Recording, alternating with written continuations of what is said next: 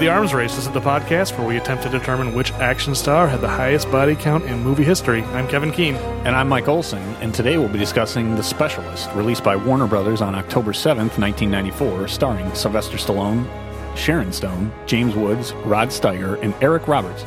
Written by Alexander Saros. Suggested by The Specialist novels by John Shirley, directed by Luis Llosa. And this will be the 8th installment for the Stallone series for us. Yep, 8 out of 32. We're getting there. Are we? Is that a comment on this movie in particular? Or is this... No, it's not necessarily on this movie in particular, but 32 is a really big number, and I just don't feel like we've really made it that far. It is a big number. He's made 33% more movies than Arnold did. That's how the math shakes out. So, The Specialist is a movie I had never seen. Yes, you hadn't seen it. I had, but I only vaguely remember. But as I watched it, I actually remembered more than I thought. You didn't see it in theaters, right? No, saw it on cable. No. Yeah. It might have actually been a DVD rent. Well, not DVD, but VHS rental for me. Okay. So, what was your impression back in the 90s? I assume it was the 90s. You're saying VHS when you first saw it, and then what's your impression now? Because I have some thoughts about this movie. My impression at the time was that I didn't remember this being a very good movie. I don't remember if it was on this series or when we did Bad Puns in an Arnold movie. I said that there was something about the 90s and sunglasses. This movie is the reason why I said that. It all came back to me. There's constantly different pairs of sunglasses that I think were supposed to be hip and cool, and I thought they looked stupid at the time, and they look stupid now. Okay, that wasn't something that I was thinking about at all, no. Sunglasses, when I was watching this. Sorry, it just... my mind was on other things, because this movie broke my brain. Really? See, I don't... Okay, so just to finish, I didn't remember liking it. I don't like it any more than I did at the time. Actually, I'm going to take part of that back. There's a portion of this that is silly fun that I didn't remember that I enjoyed, but it is not a good movie. Okay. We're going to disagree, I think, quite a bit on this episode. Because, all right. Well, we're going to agree and we're going to disagree because I was watching this movie. I'd never seen anything. I didn't even apparently know much about it because what I was imagining this movie to be is not what the movie is. We had it in an action category. I'm kind of going like, I don't think that's accurate because this is not an action movie. The opening scene where they're like CIA operatives in Bolivia, that's what I was expecting the movie to be. And then suddenly it's just like, whoa, now this is a whole different thing. And I was watching it and I was like, literally after every line of dialogue, I had to pause the movie and go like, wait, what? And just like a million confused comments in my notes about like, what does that mean? And how can this be? And not even plot things. The plot's very, very simple. Yeah. It's just like, how this makes no sense. The thing that he said doesn't match what she said. And it's just... The dialogue was written in a way, either the screenwriter or every single character has a head injury. I like that idea. But I'm watching it and going like... Everybody's concussed. And here's the thing. I've kind of stopped believing in the idea of like, so bad it's good. It's like, you know what? If I enjoy the movie, then it's a good movie. Even if it's badly made and badly written and badly performed, each individual part can be terribly done. But you know what? If I like the movie, I'm going to say it's a good movie. Okay. I've kind of stopped believing in so bad it's good. It's like, it's good. If I enjoy it, it's good. No, I still believe in that, but that's okay. I know you do. But this movie is making me question that because it's like, this movie is trash. This movie is complete and utter trash. And I love it. Okay. I loved this movie. It's so terrible. And in the end, I was just like, that was amazing. So I can't say that I love it. There are things that I like that are just silly and fun. I didn't remember that. I remember this being a serious, and I know it's trying to be a serious movie. Yeah, it is. It really, really is. So I think we partially agree on this. And I wonder if the parts that I find silly and fun, if we're going to agree on that, or if it's just you just think the entire thing is the totality of the trash is what makes it good. Yeah. For you, where me, there's certain components that I enjoy. So when I say trash, I don't just mean it's badly made. It's trashy. Like this movie is just like the constant saxophone. It's like, it's like, look how sexy this movie is. It's look how every line of dialogue is trying to be mysterious and like full of intrigue. Like, ooh, I'm going to say a thing that doesn't quite make sense and it's going to seem mysterious. I love it. I did not focus on the dialogue. I mean, there's some things that don't make sense, but it sounds like to me that you basically question all of the dialogue. I literally questioned all the dialogue because when we get to our question segment, when I go through a series of pieces of dialogue, and it's like I have 3 questions about each line of dialogue. Okay. So we'll save it for that. But yeah, it was like it just accumulated to the point where I'm just watching it going like, this is awful. This is so terrible. Oh my God, it got even worse. And it just kept piling up and piling up and piling up to the point where a switch flipped. I was just like, I am loving this. I am so on board. I think I know the precise moment where the switch flipped in my brain. It's when Sharon Stone said, "A little danger never hurt anybody." I'm just like, it's a great line. I'm just like, that's my kind of stupid, okay movie. I'm on board. I'm fully immersing myself. Was in it the stupidity. line, "A little danger," or was it something like that? I think it is. A little danger never hurt anybody. Yeah, because it's Eric Roberts, right? Right. Yeah. Yeah, because he goes like, "You like to live dangerously, Yes. don't you?" Oh, little danger never hurt anybody. It's like you can tell the screenwriter's like, yeah, this is gold. This is going to be the quote that this movie's remembered by. A little danger never hurt anybody. I love this movie. All right. Well, I'm glad. I'm glad that you liked it.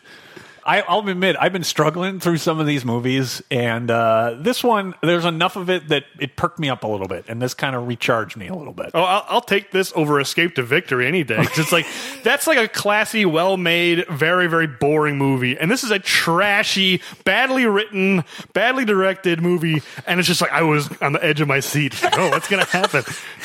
Not that you care about the plot, but how much worse can it get? Yeah, there was that, but then also the plot took a crazy turn. I mean, we probably should save this conversation until we talk about the big picture plot. Yeah, it was like the movie makes a shift halfway through, and that's the point when I was just like, "What is happening?" So let's talk about it in a minute. But All right. before we get to that, what day is it? What year? All right, it is October 7th, 1994, when The Specialist was released. A $45 million budget. And $170 million in total box office. This is another one that the international outperformed the domestic, although international markets were starting to get bigger in the 90s. Well, still, it surprises me. I mean, Yeah. I guess it's. I think it's trying to be kind of European in its style, In a little bit. So maybe that's why. 57 million domestic, roughly, and 113 million overseas in total box office. What was the budget again? $45 million. So, Wow, that's yeah. a hefty profit. Yeah, it did pretty well. So it was, unlike some of the movies that we've had so far that we've done, it was the number one the week it opened with 14 million in the box office. Nothing really jumps out at me other than Time Cop is also still in theaters at this point in week number 4. And its total gross at that point was $36 million.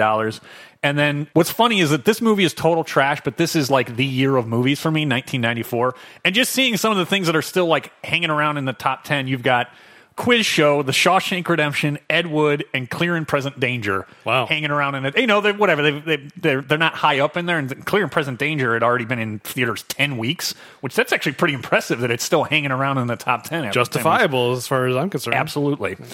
So I'll try and go through this quick since I know we're going to have a lot to talk about on this episode. Before we move on to news stuff, Pulp Fiction was not out yet? Or was that earlier in the year? I thought that was late 94. It was late for, I think, the Oscars, so this is early October, so I bet you that came out late October or November. Probably within a month or so of this, yeah. All right, so in TV, I've actually been surprised that this hadn't been number one in sooner of movies that we've covered. The 94-95 Seinfeld is finally number one, and it's going to be that way for a while. Yeah. ER, Home Improvement, those are all shows that I expected. Roseanne was still hanging around in 94, 95, just in the top 10. Roseanne was on for a long time. Yes. Well, I was just surprised that it was still in the top 10 by the mid-90s. Yeah, that's true. It's funny because after, was it our last episode, or was it, no, when we were talking about Rocky, and we mentioned Happy Days, or you mentioned Happy Days. And Laverne and Shirley. And and I looked it up, and I saw how long Happy Days went, but Happy Days was like number 112 by the end, so it's Roseanne hung on, and Happy Days didn't. So 12. Yeah, it really tanked. All right. So in history, you have nothing. I think on our last episode, or maybe 2 episodes ago, you ran out of derisive comments you can have on the S&P 500, but it's at 463.81 in the world. I don't even have derisive comments about the derisive comments at this point. I'm just going to leave the room for like the minute while you're doing S&P 500. Fair enough. In the world of sports, I got some news. Lawrence Taylor's number was retired by the New York Giants, and can I just say, on Tecmo. I think it was Tecmo Bowl. I don't know. No, it was Tecmo Super Bowl. I think it's Super Bowl. He was Yeah, unstoppable. I already knew what you were going to say. and yeah. I just wanted to call that out. His jersey needed to be retired just for Tecmo Super Bowl. Notoriously broken. Like they've had that problem recently with Steph Curry in the current NBA games. It's like he's such a good shooter that if you use him, you win the game automatically. Like they have to make him worse in the video game just to make it fair. Whereas they weren't that with Lawrence Taylor. Just like let him be amazing, you'll just win every game. Or like the Michael Vick factor in whichever Oh Madden God! it was. Don't even remind me. I of won't that. go down that. I still think it's BS though. I know Chris was probably going to listen to this. Madden 2004. Michael Vick was so unstoppable. It was BS. Anyway. All right. In the greater world, the Nobel Peace Prize, I actually remember this, was awarded to Yasser Arafat, Yitzhak Rabin, and Shimon Peres. Sorry if I mispronounced it, on October 14th. That was really big news back then. I actually still remembered that when Yasser Arafat won the Nobel Peace Prize. Yeah, I remember it too. Yeah. I mean, it's kind of a bummer in hindsight. Like, it seems like progress is being made. Yeah, and unfortunately, we'll get to a little bit more of things not really changing, despite it says, maybe progress is being made. But in the world of entertainment, Raul Julia suffers a stroke on October 16th, and yes, Street Fighter is his last film. I know we've discussed it, and you think he's having fun and eating that up. I will defend Street Fighter on the same level that I'll defend The Specialist. It's enjoyable trash. All right. Come on. I have to quote the line now. It's one of my favorite lines of movie history. When I visited your village, it was the most important day of your life. For me, it was a Tuesday. I love that line of dialogue. You've said that. I have to admit, I'm starting to appreciate that line more. It's a great line of dialogue, like legit. So in the world of progress, not really progressing, on October 21st, North Korea signed a pact to end nuclear projects. I don't think that has turned out so well. Yeah. No, they can be taken at their word, clearly. We're learning that now. Yes. I don't know if you remember this one. Do you remember the name Susan Smith? No. Yeah, so I did remember this one. I wanted to highlight it. Yeah, she's a person who... Oh, that narrows it down. No, it's like I'm not sure what adjective to use. Oh. She claimed her car was carjacked with the kids in the back seat, but in reality, she's the one that pushed the car. Oh, now I remember. Yeah, I remember the in story. water. Yeah, so that was October 25th when the kids were reported missing. So this, then I bled a little bit into November, even though this was early October, mainly because the stuff in early November was more interesting. Okay. The first conference devoted entirely to the commercial potential of the World Wide Web opened in San Francisco. So when you really think about it, it's not that long ago, but it feels like the internet has been around our entire lives, even though it really hasn't. Yeah. Oh, yeah. I mean, I remember when AOL got access to the World Wide Web, and it was a big deal. It's probably around that time, 94, 95. Yep. Also, this movie shows us the potential of the World Wide Web. It absolutely does. Assassin BBS, or whatever it was called. Hitman BBS, what was it called? I think it was that, and it was Weekend Warrior. Weekend as well. Warrior BBS, that's what Yes. it was called, but yeah. In the world of internet, so the world's first internet radio broadcast at the student radio station at UNC Chapel Hill, WXYC, on November 7th. And all I can think of is that where, what's his name, the Dallas Mavericks owner, is that where Mark Cuban, since broadcast.com is where he made all his money, was he working with student radio in UNC Charlotte or Chapel Hill? I didn't even know that's how Mark Cuban made his money. Yeah. Radio on the internet is how Mark Cuban made his money. Where's that money for us? Tell me about it. We were late to the party, that's for sure. Then it is still bleeding, but the election that year, you may or may not remember it, that is when the Republican Party with Newt Gingrich captured both houses of Congress for the first time in like either 30 or 40 years. It was a long time since the Republican Revolution. Yeah. And then on the two that you said that I should kill, I'm still continuing for continuity. The New York Times bestseller is at least by an author that I knew. Debt of Honor by Tom Clancy. It is not Clear and Present Danger. Oh, okay. Well, I mean, yeah, obviously those lagged quite a bit. Yeah. I don't think I've read Debt of Honor. I've read a lot of Clancy, but I don't think I've read that one. I didn't know that. Yeah. And then the Bill. Well, a lot. I've read like 4. He's written like 12, 13. Yeah, he cranked out a lot, as I remember. Yeah, I think I've definitely read Clear and Present Danger. I read Hunt for Red October. I read Cardinal in the Kremlin, and one more, I forget. Is the Cardinal in the Kremlin about what I think it is? I forget. No, the Cardinal was like a spy. It was like codename Cardinal. Okay, so it's not like, somebody trying to become the Pope is headed to the Kremlin. No, I don't think. I mean, I would. It's been a long time. That sounds like a sitcom. Actually, speaking of sitcoms, no, I think it was codename Cardinal. He's mentioned in the book Hunt for Red October. It's like our spy Cardinal. He's getting us information about this new sub, and then Cardinal in the Kremlin's like all about Cardinal. I don't remember much about Cardinal in the Kremlin. It didn't have a movie, so I don't remember what it was about. I only remember movies. My last bit of history, the Billboard 100 is Boys to Men, I'll Make Love to You, which I do remember that song. Not that I necessarily like it, but huge hit. Yeah, it was a huge hit. I was kind of expecting what's the Gloria Estefan song that ends this movie? You're stealing my thunder. Forgot. Is it Get on Your Feet, I think? No. Oh, yeah, whatever it was. I was kind of, because I remember that being a pretty big hit. I was almost expecting it. Turn the Beat Around. Turn the Beat Around. I just said, Turn the Beat Around has to be the worst song in the history of, I know you may not say this is an action movie, but it's probably in the action genre in most video stores when video stores existed. Yeah, probably. I can't believe this movie ended on that song. It's so incongruous and so out of left field. It's just like this whole movie is like, turn the beat around. I'm going to get revenge for my parents. I'm going to kill them. Oh, God, things are blowing up. Oh, we're so serious. Turn the beat. I'm like, what? So that was a big hit, though. I remember that being all over the radio at the time. It was a hit, but it made no, especially the ending. I could see where you find a way to just shoehorn it into some song or at some club. Fine. I know. The end of this movie is Turn the Beat Around. It's so out of left field and so wrong for this movie. This is like it's all about this is like dark revenge tale. Yes, it's like it's not even like a sexy song. It's like this movie is dark and sexy, and it's like it's a disco song. It's a cover of a disco song. You're right. It's like Nolan ended Memento on Turn the Beat. It really is. It's so. I mean, that sealed the deal for me. I'm just like, all right, this is so bad. Who thought? I mean, they probably just made a business deal. We made this deal. Some cigar smoking executives. Gloria Estefan.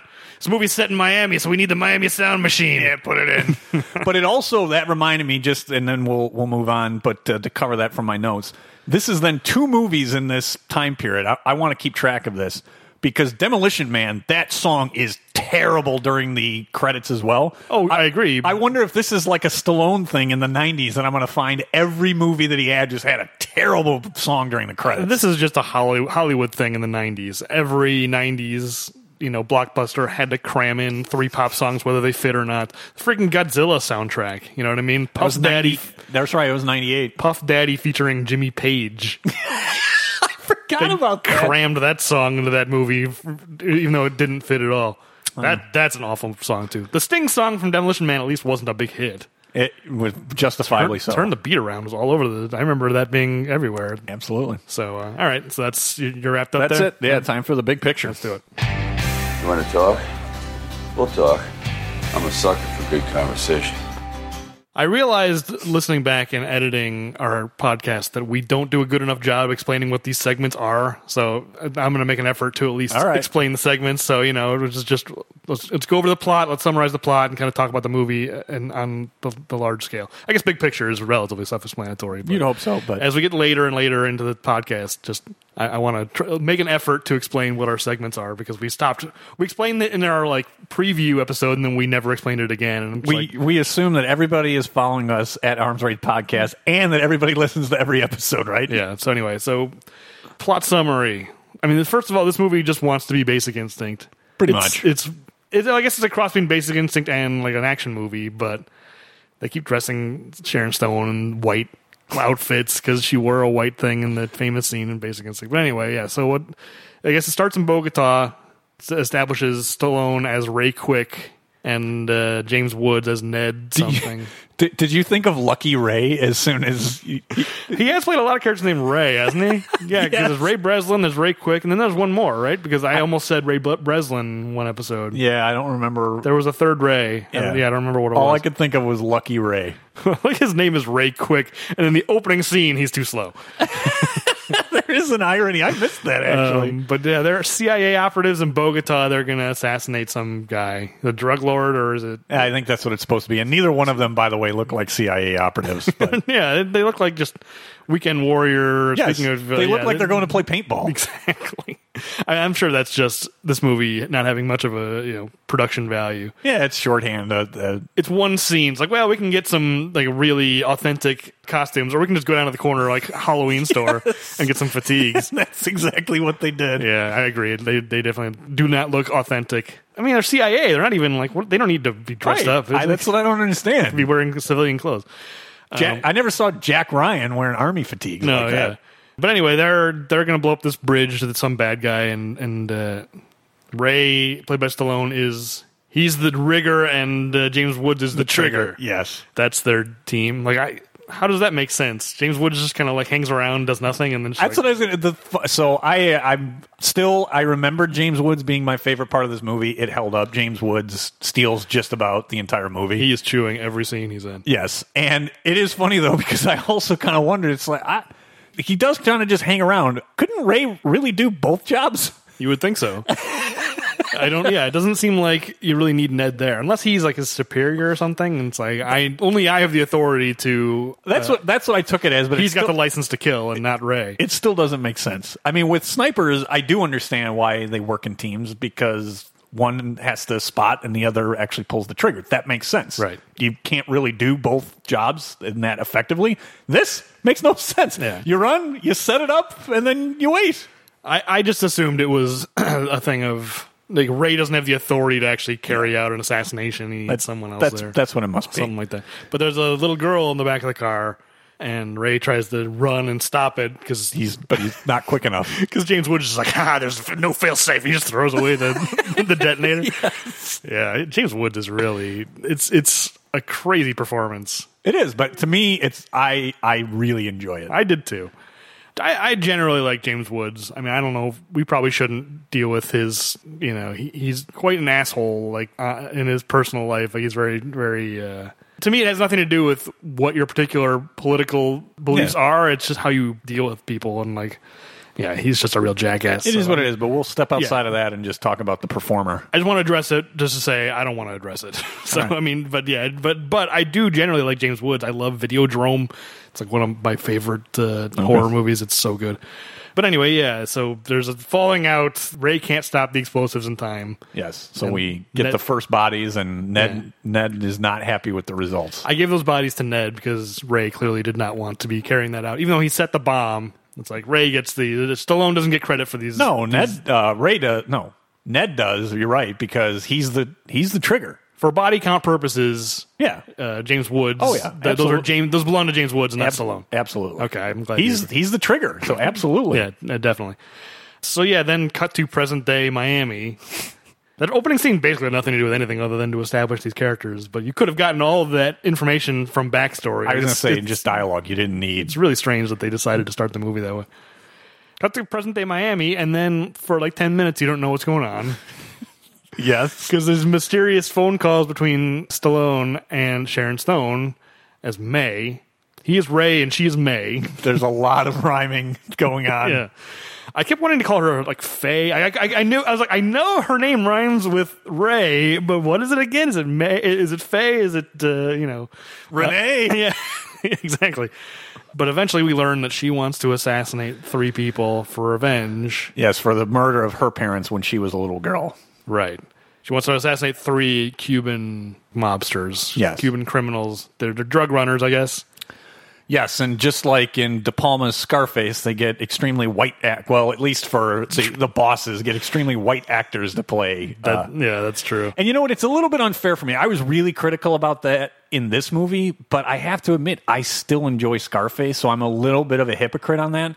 I really like Pacino more than Loggia, although the problem is I just like Robert Loggia, so I kind of give it a pass, and it's not fair. I think you're allowed to like a movie and still have, be critical of certain aspects of it. Like, okay. Yeah, I mean, that's a good movie. Oh, I don't know. I haven't watched Scarface in forever. Yeah. I don't know if Scarface holds up or not. I'm not going to vouch for Scarface. Well, I'm just going to tell you right now, the difference between I will take Robert Loggia over Rod Steiger as a fake portraying a Cuban any day of the week. Yeah, I mean, I like Rod Steiger. He's generally, I don't think he's giving a bad performance, but it's just like, what is this character even? Really? Oh yeah? Oh, I think his accent is terrible. He's just doing the same thing that Pacino did in Scarface. Yeah, well, maybe it's just I like Pacino better, but I'll give Pacino the benefit of the doubt on that. I don't know how authentic that kind of a Cuban accent is. The whole thing of just like, you're going to do this and you're going to do that. It seemed like the exact same thing that Pacino was doing. So if you're going to give Pacino a pass, that's why I said I'm being hypocritical. But is it the accent or is it the performance? You didn't buy the accent? No, I didn't buy either one. Okay. I mean, whatever. It didn't bother me at all. All right. By the time he appears in the movie, I was already like not taking this movie at all seriously. So it just adds to the fun. Yeah, kind of. Yeah. I mean, I think that's part of it. But anyway, Ray, at this point, he's like a professional assassin and he only kills people with bombs, and he's like the greatest bomb maker in the world or whatever it is. Well, he's a specialist. Yeah, he's a specialist. He's the specialist. And that's the thing is, I couldn't tell, is he retired or is he still taking jobs? He kind of seems like he's not really all that active. That's the thing is, all of their conversation, the first half hour of this movie, Stallone is extremely passive. Like, it's all just about like they're constantly talking on the phone, and he's got like recordings. He's listening back to their conversations, which is, I don't know what that's supposed to tell us about his character. Is that supposed to mean that he's obsessed with her, or is it supposed to mean that like he's so professional that he like listens back to the conversation 3 times to make sure he knows what's going on? Like, I don't know what I'm supposed to take from that. I took it as, because there's so much, as you said, sexy saxophone, that he's obsessed with her voice. Her voice. Yeah, eventually because she goes like, I like your voice, and then later she's like, why do you call me back if you're not going to take this job? He's like, I like your voice. Yeah, see, I think that he laid on thick, because even that opening scene when you get out of Bogota, it literally has, and I have it later, but this club has a neon, I don't know, it's not a silhouette, but of a woman smoking. Yeah. And like, to me, I'm like, oh yeah, that's supposed to be Sharon Stone. Oh yeah, this movie is not subtle about this, not sort of at thing all. at all. Yeah, it's very upfront about like, that's what I mean. It wants to be this like psychosexual thriller of just like, ooh, Basic Instinct. That's what I was saying at the beginning. Everything is like, every line of dialogue is full of intrigue. You know, it's just like, that's such a simple story. She wants revenge. Her parents were killed by Cuban mobsters for reasons we never find out, and she wants revenge. That's as simple as it gets. But the whole first half hour is just trying to obscure what's going on. It's just like, oh boy, you won't take this job, and it's like, oh, you know, and she's like, I'm going to do it myself. And it's like, what are you talking about? Like, you get all this conversation before you even learn what she's asking him to do. You're right. It's as simple as can be, because you basically have 2 revenge stories going on. You've got Sharon Stone's and you've got James Woods. That's all this movie really is. Is James Woods after revenge? I mean, yeah. he wants to get Ray. So yes, I think he's looking. I think it's a revenge story for him too. And yet he had an opportunity back in Bogota to kill Ray, and he refused to do it. He's like, you deserve better. And it's like, well, why is he so mad at Ray now? That's a good question for later on. Why he still cares? You want to save it for questions? That wasn't even one of my questions.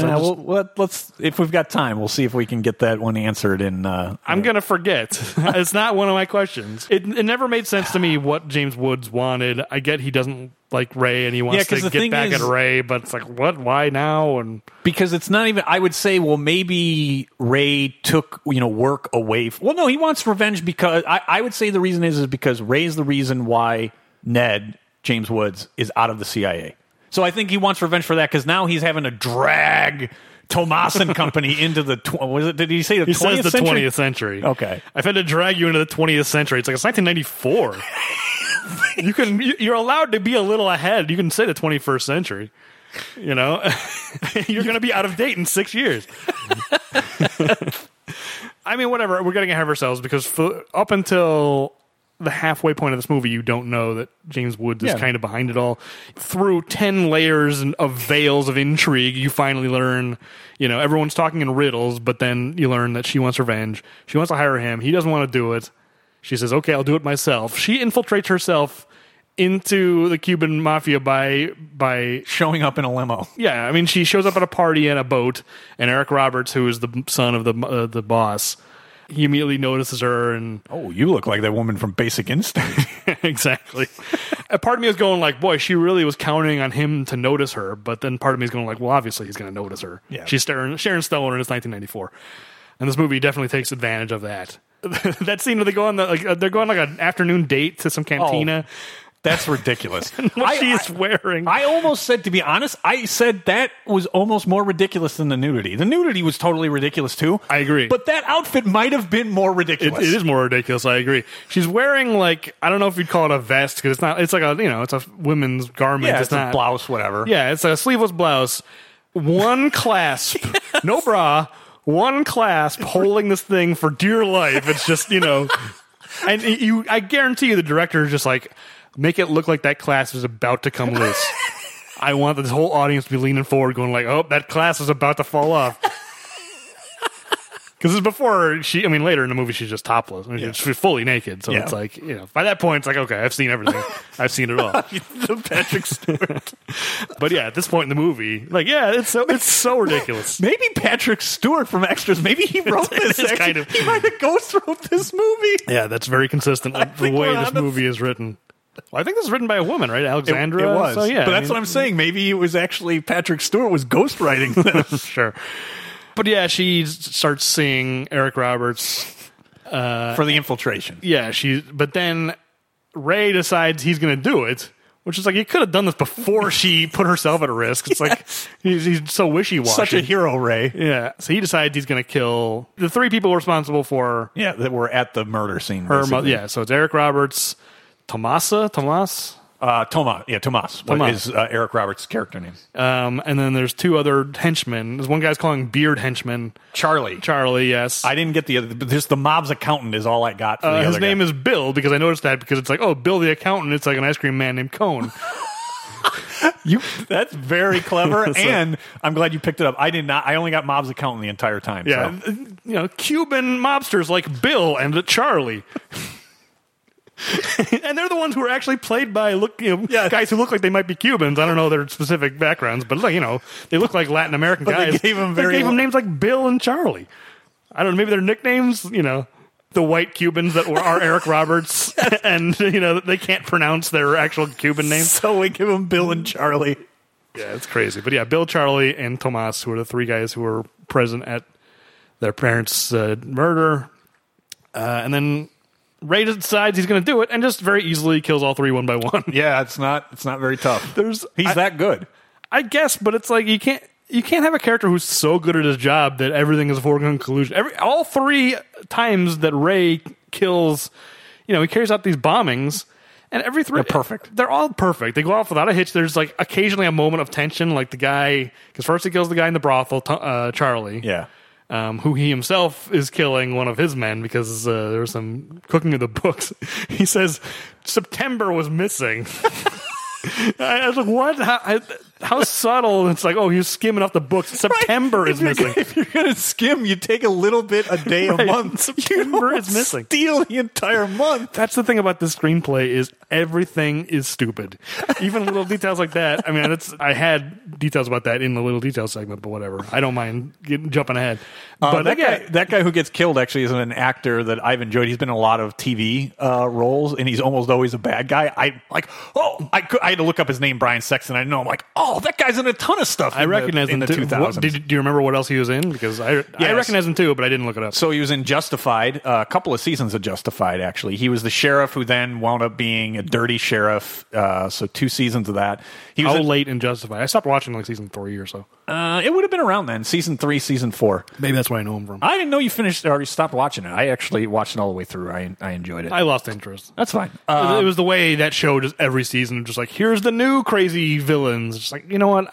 Give me, they still had, what's his name, consistent throughout it all. Boyd. Yeah, Boyd. Yeah, Walton Goggins. So, but still, it wasn't enough to keep my interest. That's fine.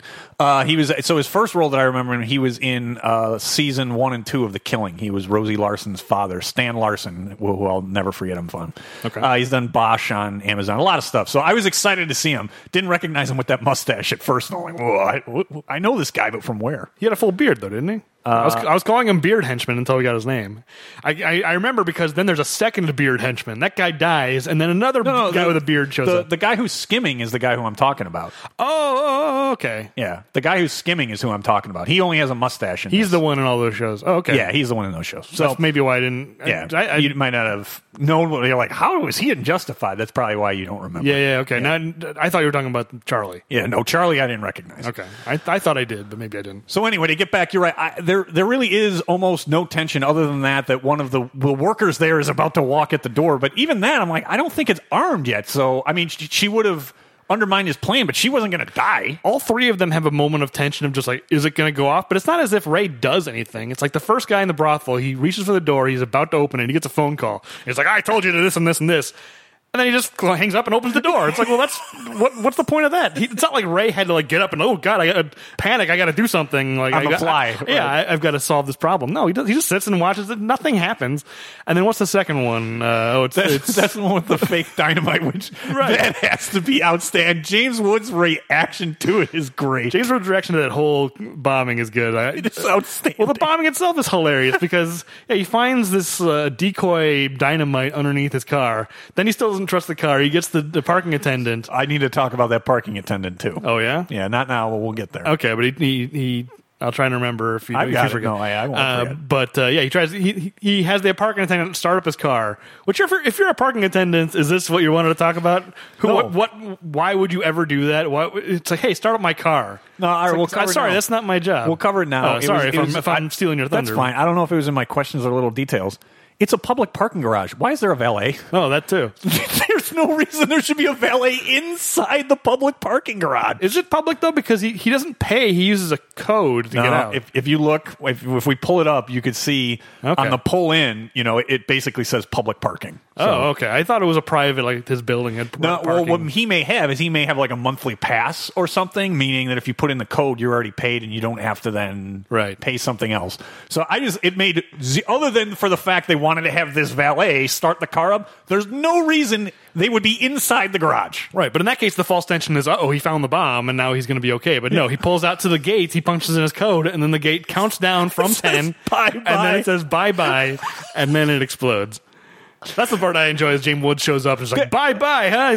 He hasn't lost his sense of humor. I give the movie credit that I recognized that it was stupid and corny, that it then was meta enough to have Woods acknowledge it and say, this is stupid. Well, just having bye-bye at all, it's hilarious enough that he was able to program the gate to count down from 10. It's like, oh, that's hilarious. And then it says bye-bye. It's like, all right, they took it to a whole level, a whole new level. They just pushed it through the terrible into the like surreal and hilarious. Yes.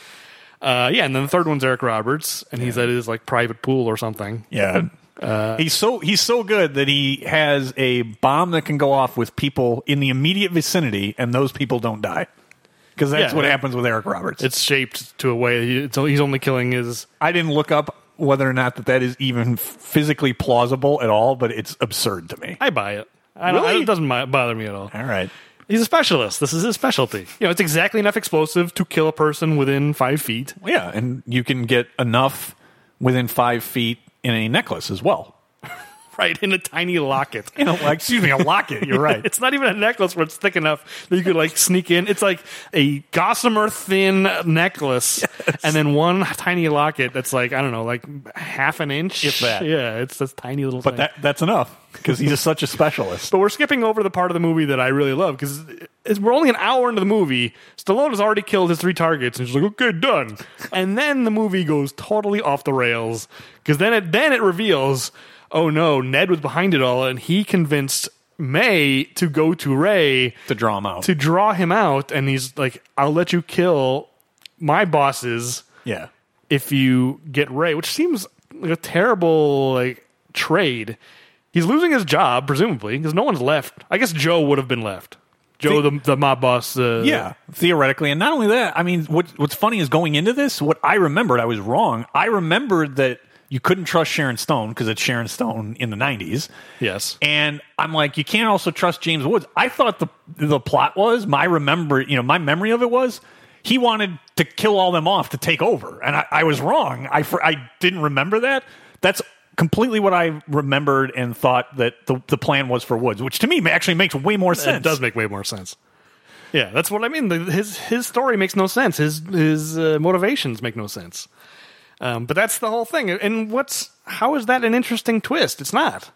It doesn't make sense, and it doesn't really change anything. She still wanted to kill the people who killed her parents, and like at that point, she's accomplished that. Well, first of all, she fakes her death because she goes in. Eric Roberts, when he blows up, she goes in because she wants him to see her face before he died. Ray thinks he's accidentally killed her. Goes on like a very short she fakes downward spiral. Yeah, she fakes her death twice though. What's the second time? Because just before they kill, just before Turn the Beat Around, the newspaper says that 3 people were killed there. So, right. Yeah. So you actually have 3 fake deaths in this movie. I guess so. Well, technically, there could be 4 because when they blow up and escape in the boat, almost near the end, like shortly before the end. I forgot about that. You're right. It doesn't fool Ned, that's for sure. So then, she faked it 3 times. Right. She faked her death 3 times, and Ray faked his death once. It's a lot of insurance fraud on her part. Yeah, you're right. There is a lot of faking of death. I underestimated the amount of faking of deaths in this movie. I like it even more now. That's great. But where were we? She goes in when Eric Roberts is killed.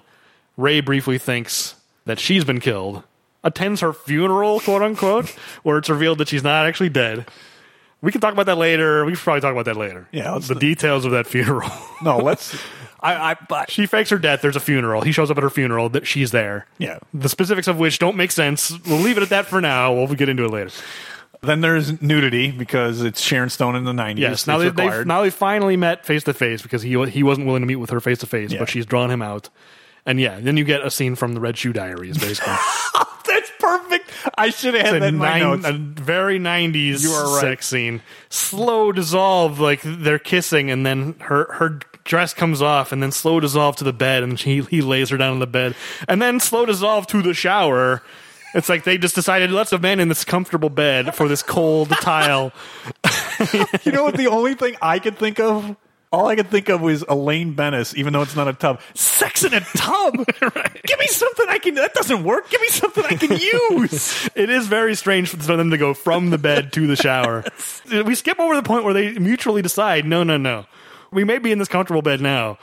No, let's go to the shower. I'd like to know how that went down, too. Whose idea it was. It feels like 2 different sex scenes that they decided they were just going to make it all one sex scene. Like that actually could be it. It maybe was supposed to happen later in the movie. Yeah. And then I love how slow dissolve, there's smoky saxophone playing.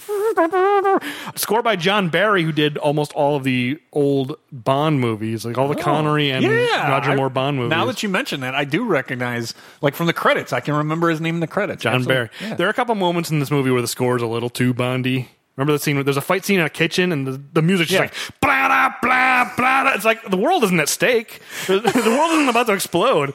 That guy's that so is exactly the score. You're right, and I know this. Yes. Blah blah blah. You're right. It's so blaring. I didn't think about the world isn't at stake, but with Bond, it would be. That guy, John Barry's so used to doing Bond movies that it's like it's just a fight in a kitchen. It doesn't have to be like. I mean, like if you're wearing headphones, you got to take them off for a second. It's so loud. But anyway, I like the smoky sax. I like the sexy 90s saxophone jazz that he does in this sex scene. And then I love the sex scene goes on. It's like dissolve and they're rubbing each other down. Dissolve and now they're lying on the tile and like you can't see below the waist, but it seems like they're actually having sex. Then dissolve and they're just getting clean. They're just taking a shower. And you see more nudity there than you did anything else. That's what's so funny. It's so dumb. And it's kind of like Game of Thrones style sex position where she explains how she faked her own death. She gives all the details. I forgot. And they're just rubbing themselves down. Like, at this point, they're done having sexy time. Now they're just cleaning themselves. I forgot about that. In the early seasons of Game of Thrones, you're right. It's definitely faded. I mean, the sex position is faded. I think somewhat because of criticism and just somewhat because they're moving too fast in plot now in Game of Thrones. Yeah. But you are absolutely right. That is completely like season 1 of Game of Thrones. Yeah, totally. Let me explain to you as I lather myself up totally naked how I faked my death. And he's like, "Why did you go into Eric Roberts' tent when he blew up?" And he's like, I knew if I was close to him, I'd be safe. Like I am close to you now. Whatever she said. Yes. I've got a whole list of really trashy dialogue that it's like a Harlequin novel. It really is. It really is. But with like a little bit of action mixed in, and it goes through the motions of being a thriller, but it's the least thrilling thriller ever written. Yeah. And then what? Then the bad guys show up at the hotel, right? And she almost escapes, but Ned finds her. Sharon Stone has a... We're going to have to get more granular because so much crazy things... the first half of this movie is such a straightforward revenge story. Blow up these 3 guys. Okay, I did it. Done. That's the whole first hour. That's you can summarize it so simply. The second hour is just like, what is happening? There's so many, not even twists and turns. It's just random things are happening now. So I did appreciate Sharon Stone having the Total Recall Sharon Stone moment when she's coming out of the hotel and she realizes, oh crap, James Woods there's. Oh, I'm glad I lured him up to the room. She completely turns on the Total Recall. She does a way worse job though in this movie than she did in Total Recall. It's way better acting in Total Recall, but that's immediately what I thought of. No, I'm talking about the character is just bad at lying here. Like her character in The Specialist is so terrible at lying because he's like, it's something like this where he's like, where is he? He's here. I know. Where is he? He's in the hotel. I know he's in the hotel. Where is he? You know what I mean? Like, there's like a series of questions where she doesn't want to give up his room number. And then she's finally like, oh, he's on one of the upper floors. Yeah, 10 or 11. 10 or 11. It's like, didn't you just come down from you literally were there 30 seconds ago. I can understand if it was like a month ago. Yeah. You were literally just there. Like, she's just a terrible liar. Yeah, to the point where why would Ned ever let her out of his sight? Well, he did. He let his henchman take her, which is a mistake. Right. Because the screenplay wants us to think, like, oh, she got away with it. She managed to convince Ned that she's on his side. It's like, I wouldn't be convinced. It's terrible. She's such a terrible liar. And then she steals that lady's phone and calls him and warns him. Yeah, and so he then, I don't know what he does with, somehow he carries explosives with him at all times, and he knows how to basically destroy a building. Within 10 seconds, he's wired up this whole room with so much explosives that it comes off of the building and hinges. Falls into the ocean. And that green screen was terrible. It was so terrible. But the right kind of terrible for me. I love this stuff. The second half of this movie, I have not enjoyed a movie this much in a long time. At least on first viewing. Like, obviously, we watched Rocky recently, but it's like, that's a movie I know by heart. Like, this is just like, what is happening? What's going to happen? I have no idea what's going on, and I love everything that's happening. The whole room hinges and then falls into the ocean. It'd be one thing if it was just like, boom, and it just fell. No, it hinges, and they're like, blah, and they're sliding around. To like climb themselves up. James Woods is offering to like pull one of them up, and it falls into the ocean. And this is after the phone bomb, which is a separate bomb just deliberately designed to blow one guy out of the window. He lands in the ocean, somehow has survived, and then the entire room falls on the guy's head. Yeah, he doesn't survive overall. No, he survives the bomb just in time to be like swim to the surface, look up, and go blah, and as a room is falling on him. Like an entire hotel room falls on a man's head in this movie. It's amazing. It was probably my favorite part of the movie. Oh, definitely. You're right. The green screen is so terrible. So bad green screen. And watching those guys just slide around in that little set, the little hotel set, they're just like, oh no. And James Woods is like, give me your hand. It's like they're all the way, like, they can't reach. They've got to be at least 40 or 50 feet away from you. I also love how the geography of that hotel makes absolutely no sense. Because when you see it from the inside, they're walking down a big, long hallway. Yeah. I actually kind of like the build up to that scene. Like John Barry's music is really good. And they're like marching and they're like, oh, they're gonna get Sylvester Stallone. He's in trouble. Big, long hallway. Perpendicular to the right, there's like a bunch of rooms laid out like a hotel room you'd expect, just all in a row. Then they go inside. The building blows up. Cut to the outside. It's a single, like it's the entire floor. It's like a penthouse, right? Basically. The whole floor falls off. Yes. So how does that? And, it's this tiny, narrow building. So yeah, I don't understand how any of this makes sense. Well, the only way that it made sense is that they built that specifically for it to get blown off and fall down. Yeah, I mean, it's a model. Yeah, that's how it makes sense. Yeah, obviously, that's the only way it makes sense. Just a model. Then Stallone Ray fights his way out through the kitchen. We kind of touched on that a little bit. He gets away, so then Ned, James Woods, still has May, so he's going to use her again to... Oh, right. He puts another message on the BBS, and Ray calls it because at this point he knows that... that was before. That was... So he tried the BBS when before the funeral. This was... so the call where Ned tries to trace the call and they shout at each other, that was before? Yeah, that was before. Okay. This one is he brings her to Joe and he says, Joe, no, I need her for one more call to lure him out. So he has her make the call and she says... Okay, those are two separate calls, right? Yeah, you remember the last words that I said to you? And what I love is Ray says yes. He does. Yeah. But then he has to look at the piece of paper. I absolutely love That's really funny. Oh, that didn't occur to me at all, and that's really funny. It's this big build-up, and like, oh, they have this connection, and it would make sense, right? It would be better. It would be funny if she was like, "Okay, what did I say?" And he's like, "Oh, 1 second, hold on." The thing that you said was as follows. He does like a line of lots where he's buying time. Right, he's buying time. Piece of paper. That's really, really funny. You're right. He looked at the paper. He has to look at the paper. Oh, I love this even more now. I think it's a stand-in because the director thinks that the audience isn't smart enough to remember. But what I'm thinking, it was only like 20 minutes prior. It was not 20 a long minutes time prior, ago. and what she wrote is, "I'm not a woman you can trust." I was yelling at the screen, "It's Sharon Stone. Of course you can't trust her." Right. She's just right. I'm played by Sharon Stone. I'm played by Sharon Stone. You can't trust me. You're right. So then he says, "Okay, meet me at this place," and this is another fake to death because Woods sends her in, and of course it blows up. Right. He goes, "Bad plan, Ned," and then the whole thing explodes. They get away on a boat, but they don't get away on a boat because why don't they just get out of town right now? They go back to his place, and they give Ned enough time to carry out a whole investigation in order to track them down. Yes, and he does, of course. Right. To have the final showdown. Inexplicably. That's the details of how he tracks them down at the end is so ridiculous. Should we cover it now or when we... We may as well cover it now because, they've totally lost Ned. They go to... they've totally lost Ray. Or Ray. Yeah. Ned has totally lost Ray. They go to a sound expert who works for the Miami PD. We've kind of glossed over the fact that... James Woods has taken over the... James Woods has taken over the bomb squad of the Miami PD. But the whole Miami PD. Not just the bomb squad. He's got them all. He's not a cop. The Cuban mob has the chief of police in their pocket. Yeah, and so the chief of police just lets him be in charge of. Yeah, you're right. Basically, the whole PD. At first, it's just the bomb squad. Yes, that's what I love. Is James Woods owns the police force. It's like the Blues Brothers at the end. Like every single police car in the city arrives to take down Ray. But before that happens, they talk to a sound expert, and he's just like listening in on the calls. But you know why? We're stealing one of mine. But you know why? Because they watch The Fugitive. Oh, yeah, I guess so. Yeah, you're right. It's The Fugitive. It is very much The Fugitive. Next. I was just waiting for him to say, "Next stop." But that one says merchandise mart. He's in Chicago. That's that's very clear. It's plausible. Whereas this is just like buses. There's a bus.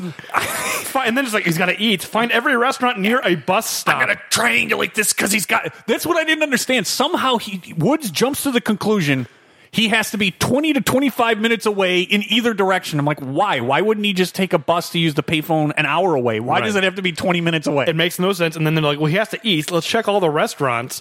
It's just the screenwriter reverse engineering. Yeah. The way they're going to find him is through this delivery. This is where he gets his food. He has it delivered to his house or his his warehouse that he lives. Because he's not allowed to cook. Well, because you think about it, he's got to eat. I said, well, why can't he just cook? But okay, he's got it's so preposterous. But yeah, they talk to the restaurant. I love the moment where the guy's like, "I'd never seen this guy before. Oh, by the way, I forgot to tell you, we also deliver." It's like, that's not what he asked. It has nothing to do with anything. It would be like if the way that they found Ray was through the post office, like, oh, I deliver his mail. Imagine if you work at the post office, a cop comes and says, "Have you seen this person?" "No, I've never seen them before." "Oh, by the way, we sell stamps." One has nothing to do with the other. Why are you saying this? But it's because that's how they find him, is they deliver the food to Ray's warehouse. Stamps. But it's like, oh, by the way, I forgot to tell you, we deliver. What a random thing to say. He only says it because the screenwriter knows that's the way to find Ray. It's ridiculous. It's so ridiculous how they find Ray. Also, I had this later, but I'm just talking about now, is the guy who does the sound, who listens into the sound stuff. It looks like Frank Zappa. He's got a big bushy mustache. Right. I just enjoyed this guy to the point. I think it's because he had a big mustache and the way he's like narrating what he's hearing. I created a little sound because it just, to me, it sounded like someone doing beat poetry. Oh, that's great. So here, let's hear it. I put this together. Break it down. Air brakes. Complex sound, slightly muffled. People talking, clamping down steps. A clapping shut. Voices, mechanical sounds. Hiss. People getting off a bus. Yes. Yes. It is. It's like they live in the village or something. I'm going to give you a little poetry. Just people snapping at the end. Like it is. The beatnik bar. It's a poetry slam in a beatnik bar in the village. Absolutely. That is great. Thank you. So anyway, So then just to wind down the plot, so the entire police force uses no stealth whatsoever, which Woods also makes jokes about that. That's the reason why his character is just the best. Right.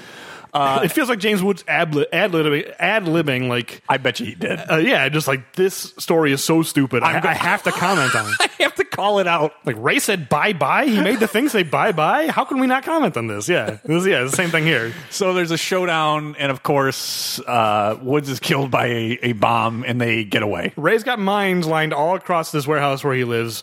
And again, no tension. He's just like, oh, he stepped on one, he's dead. You know, it's like, it's nothing to it. There's no big showdown, anything like that. And then Ned has coated May's cigarette case with Semtex, so it's going to explode in a minute. And then after Ned is dead, Ray's like, I'll take it. And he carefully takes it and just chucks it away. Problem solved. That's the specialist. Oh, I can just throw this away. Throw it away. There's no clever solution to the problem. It's not like the writer is like, I know what he's going to do. No, he just takes it and chucks it. Boom, it explodes far enough away from them that they survive. And then they run away. And they're presumed dead. They fake their own death. And then somehow he gets enough explosive in a locket to kill Joe. Kill Joe, the actual head of this Cuban mob who is actually responsible. And then they get in a convertible and drive away to turn the beat around. Wow, we accidentally kind of harmonized there. That was pretty impressive. So awful. It's amazing. It's great. You're right. The last 30 minutes of this movie is a lot of stupid fun. The last hour, it's just random things happening, and every single scene, I was enjoying it more and more. Oh, and by the way, we neglected to mention, in the middle of all this, just one random deleted scene from Death Wish on a bus. Oh. Here's a scene from Death Wish. It has nothing to do with anything. You can put Charles Bronson in there, and it's Death Wish. So I did not connect with Death Wish, but what that scene felt like is that Stallone needed to action it up a little bit because that's about the only real that and the knife fight in his escape in the hotel is the only real action sequences in this movie. Yeah, and that's why I almost don't think of like that bus sequence. He gets on a bus. I don't even know if it's clear where he's going or what point of the story it is. It's just character gets on a bus. There's a bunch of punks in the back. Pregnant woman comes on. He gets up, says, "Oh, take my seat." They go like and they take the seat. They jump in it, and then he just beats the hell out of them, and then goes on with the story. It's like I think at that point he's on his way to follow May when she's on that kind of dating the Katina where Eric Roberts, she and Eric Roberts are on like they're out and about like enjoying their day basically, and he's following them. But it's like, can he follow them? Shouldn't wouldn't he be questioned by the police? Don't you want to be low key? Don't you want to you're so afraid of being exposed that you won't even meet with Sharon Stone to discuss the possibility of committing murder. He agrees to do it without even meeting her. That's how afraid he is of putting himself out there. And then he just beats up these punks. Is this your idea of a low profile? If it is, it's a very poor decision. That's why it feels like it must have been filmed after the fact. They must have tacked it on. Test audiences are saying the beginning's boring. Again, this is one of those, I don't know how true it is, but on I don't know if it was the trivia for IMDb. It might have been the trivia. Again, you never know how true it is. But I had read that Stallone insisted that scene be added, that he was fearful that James Woods was stealing the show.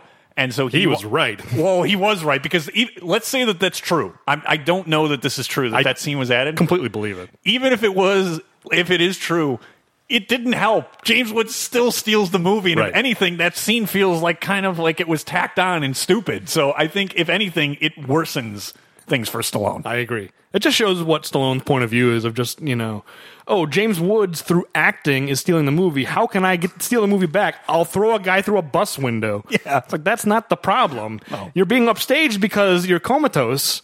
I actually think he's fine, but he's trying to play it very low key and he's a very closed in kind of a character. Yeah. And, he's trying to play it very quiet and kind of the strong silent type. Yeah. Fine. But then you can't be upset when Woods has been written to be kind of bombastic. No pun intended necessarily. And he's chewing every scene. Of course, that's what it's going to look like. Right. And it's James Woods. That's what's going to happen. Not everyone can be that. I mean, and that's not even what Stallone is good at. He's not going to be... Anytime he tries to be that, it ends up being Rhinestone. You know what I mean? He can't do it, really. No. So why... It's not his job in the movie. Oh.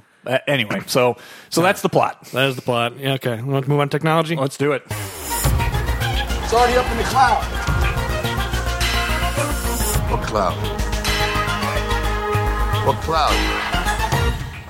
So this is where we try and determine, as time has gone by, what technology might have changed the plot in a movie. How would modern technology change impact the plot? Yeah. I don't have anything really here because wow. I don't really know. I was thinking about it, and I was just like, well, bombs really haven't. I mean, maybe bomb technology has changed much, but not in movies. It's like even then he was using computers. He computerized the gate, the garage gate to blow up. It's like he's already using computers. I don't know how much would be different. So on the bomb side, I didn't have anything, but I actually had a few on this one. Okay, So you can drive this because I literally have nothing. I'll drive this bus, not the one with the street toughs in the back. Yeah, you won't be driving it for long because someone's about to be thrown through a window. Exactly. So at the very first, Ray, we wouldn't have to have that beatnik listening to the sounds because there'd be cameras everywhere in this city, particularly on public transportation. They'd be able to find Ray really fast on public transportation. Yes. And there's facial recognition software, too, that they would be able to find Ray much, much faster than that beatnik poet. They may be able to know where he gets off the bus, they may be able to figure out, okay, he's constantly getting on and off this bus stop. Right. But would that get them to his warehouse that he lives? Because that's the end goal, right? It is the end goal, but if you get within, let's say, a few blocks or even a mile, they'd be able to probably... It would be more plausible than James Woods just drawing a triangle because of some sounds, okay? So at least give me that. And talking to a random grocer. Oh, by the way, we deliver. By the way, we deliver. I forgot to mention when we were talking about that, the part that drove me crazy is James Woods is going like, have you seen this guy? And the guy's like, no, I've never seen him. And he's like, come on, look at him. It's like, he said he'd never seen that. How is that helping? It's not, but that's also James Woods. Yeah, that's part of it. But also, like, James Woods knows that he's on the right track because the screenwriter knows he's on the right track. Not because for any reason. Yeah. It's like you've got a million other I was just going to say, he could have been like 20 different restaurant grocers before or after that. But for some reason, come on. Because he knows even though he shouldn't know. But anyway, sorry. All right, so this doesn't necessarily change the plot, but just that giant earphone that Ray is constantly going around with during surveillance. What I said is that he'd have a much easier time because he'd just have a Bluetooth in there and he'd blend in today. That's true. Because today, I mean... but that never really comes up in the plot. It's not like someone's like, hey, why are you wearing that? It doesn't, but I try and treat this of basically how would technology be different and how would it necessarily change maybe the writing and or the plot of the story. Oh, that would definitely be... The format on which he's listening to those calls, for sure. Because he's got like weird little mini discs, right? Isn't that how he's listening? I think so. I don't even know what format that is. Some short-lived 90s disc format. Yeah.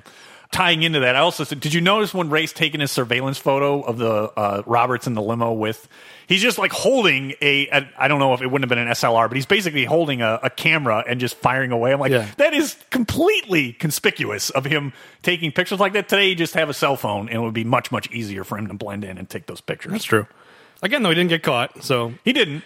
So you're right, these things would be different, but it's like, in terms of the plot, he was perfectly... No one noticed him with that giant camera. Somehow, no one noticed him. So. That's my point, though, is that's plot convenience that nobody noticed. You're him, right, that whatever. they should have seen him, and it would be easier to get away with that now. I also said that Rod Steiger, head of the Cuban mob, Joe, would have had to have control not only of the Miami police, but Homeland Security, because if there's a bomb maker going around Miami... Homeland Security would have taken this over. That's a great point. And to be honest, the FBI probably would have even back then. I wonder what the process is. Like, do you think once...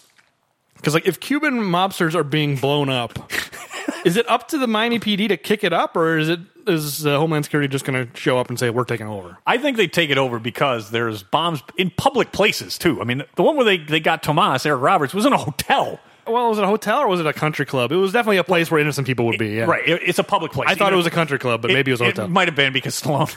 I love how his detonator is inside a tennis racket. Yeah, I know. That seems unnecessary. He's hanging out at the pool with a tennis racket. I love how... that's, I think, maybe why I thought it was a country club. No, and it probably is. That's what I'm saying. You're probably right about that. He may as well have had a sweater tied around his shoulders. But it's funny you putting those back to back of just like when he's doing surveillance, he's got this giant camera. Could not be more conspicuous. But then when he's bringing a detonator to... He built it into a tennis racket. All right, it feels like a different movie. The second half of this movie feels like a totally different movie, and I loved the second half of this movie. So I'm on board for that tennis racket detonator. I loved it. All right, so the last one I had is the way that James Woods Ned finds him would not be able to find him today because that driver who's delivering would not have worked for there. He'd work for Uber Eats, he or she, and it would be a different driver all the time today. Uber Eats or whatever, Grubhub, whatever it is, it would be a different driver every time. That's true, but then maybe he goes to Uber Eats corporate and says, "Give me all your data of where you're driving." Come on. Right? Exactly. Well, I don't know if it necessarily makes sense in this movie because does the delivery driver ever see Stallone's face? I don't think so, no. It didn't seem like it. He just drops off food. It seems as if this is the routine. He rings the bell, drops off the food, leaves, and then Stallone waits until he's gone to make sure he's not seen and gets it. So it's like, when did this kid ever see to recognize it? It's a good question. I think I disagree with you. I think it might be easier with Uber because then at least they have the data to be like, okay, show me all of the Uber Eats transactions that start at this grocer. Show me all the endpoints. Oh, there's 20 here. Maybe that's him. Maybe. Like, here are the 20 customers in the neighborhood. But what I would argue is that Ray would be able to order from different places all the time. Much, much easier. With delivery. Because Uber Eats, he'd just be able to... pick wherever. And then he mix it up and go to Grubhub, but whatever. That's true. Okay. In that case, I agree with you. Then it would be tougher for them to find him. I got one. Ready for the little details? All right, let's do it. I always forget where this one is. That cardboard headstone tipped over. This graveyard is obviously phony. It's still the best one. We've covered a lot of mine, but not all of them. But I'm going to let you lead this one off. I have a lot of details and a lot of questions. All right. I don't think we need to overview what this is basically what we do. Find the minutia and pull it apart. That's the little details. Yeah. Deep dives into specific scenes or moments or whatever. All right. I just want to list all of my favorite dialogue. The trashy dialogue of this movie is... God, over the top to the point where it stopped being bad and started being good. It's just like... So, okay, what's funny is 3 bullets down on my little details, I have an entire sequence of quotes that I wanted to go over for different... You want to just trade off? I just have a list of trashy dialogue that I love. Mine is not trashy. It's awful acting. But, all right, let's go. Okay. Well, do you want to trade off or should I just go? No, just go. All right, so here's my list. My favorite dialogue in this movie. At the beginning when Ray and Ned blow up the bridge and Ray's angry and he goes, "You liked taking them down? Now I'm taking you down. You're finished in the agency. You'll go no higher. You're as dead as those people in the river." Oh, you stole it from me. That entire sequence is some of the worst acting, but can I just go back? Because it's the writing, I think, that's to blame. Stallone is terrible. I don't think you can redeem dialogue like that. Okay. I'm not disagreeing with you. He's terrible, but I think he's trying his best. I'm going to add one more because his acting is awful just before it. "Pull the plug, Ned. There's a kid in the car." That's true. You're right. That's acting. Oh, is it That's bad? his fault. That honestly is like 60s Batman bad. That's good, though. 60s Batman is good. It's not bad. But I don't think Stallone is trying to be 60s Batman. I agree. He's trying to act seriously and pull the plug, Ned. There's a kid in the car. 60s Batman is intentional camp. This is accidental camp. But I still enjoy it. And then, so I had everything after that you just covered. It is so bad. That monologue of his, "You're as dead as those people in the river." I love it. All right, at the time I was watching it, I was going, "Oh no, this is bad." Like I was not on board yet. So at the first time watching it, I was like, "Oh, that's awful." But then when I rewatched it, I was like, "Yes, you're as dead as those people in the river." I was so hooked into the badness of this movie. Just before that, did you happen to notice James Woods as Ned's facial expression in the jungle, like a piece of a tree or whatever hits him, and I just had that he, despite being an operative in the CIA, he is not cut out for outdoor work because his reaction is just like disdain, like I don't want to be here. I don't remember that at all. All right, that doesn't surprise me. Okay, my next dialogue. It's Sharon Stone. It's one of her calls with Ray. Okay, she's describing her parents' death, and she goes, "I never thought blood could be so sticky. Sometimes I think I could never wash it off," which is one of those things where it's like, you didn't kill your parents. Like this movie, is just taking things from other movies. Like, oh yeah, it's psychological. It's a metaphor. It's like, well, usually when a character says that, it's because they feel the guilt. Yeah, right. It's like that doesn't make any sense in this context. It's like it's just A, it's a cliche, and B, it's misused. It's like it's crazy. It's like the screenwriter does not understand how metaphors work. Agreed. Okay, next one is when she first meets Eric Roberts. And she goes, "Is there something you want?" And he goes, "What I want, I take. Champagne?" The way he says it made me laugh. And then... Can I ask you something on that? Sure. Coming from my devil's advocate. Okay. Does anybody order champagne at a bar?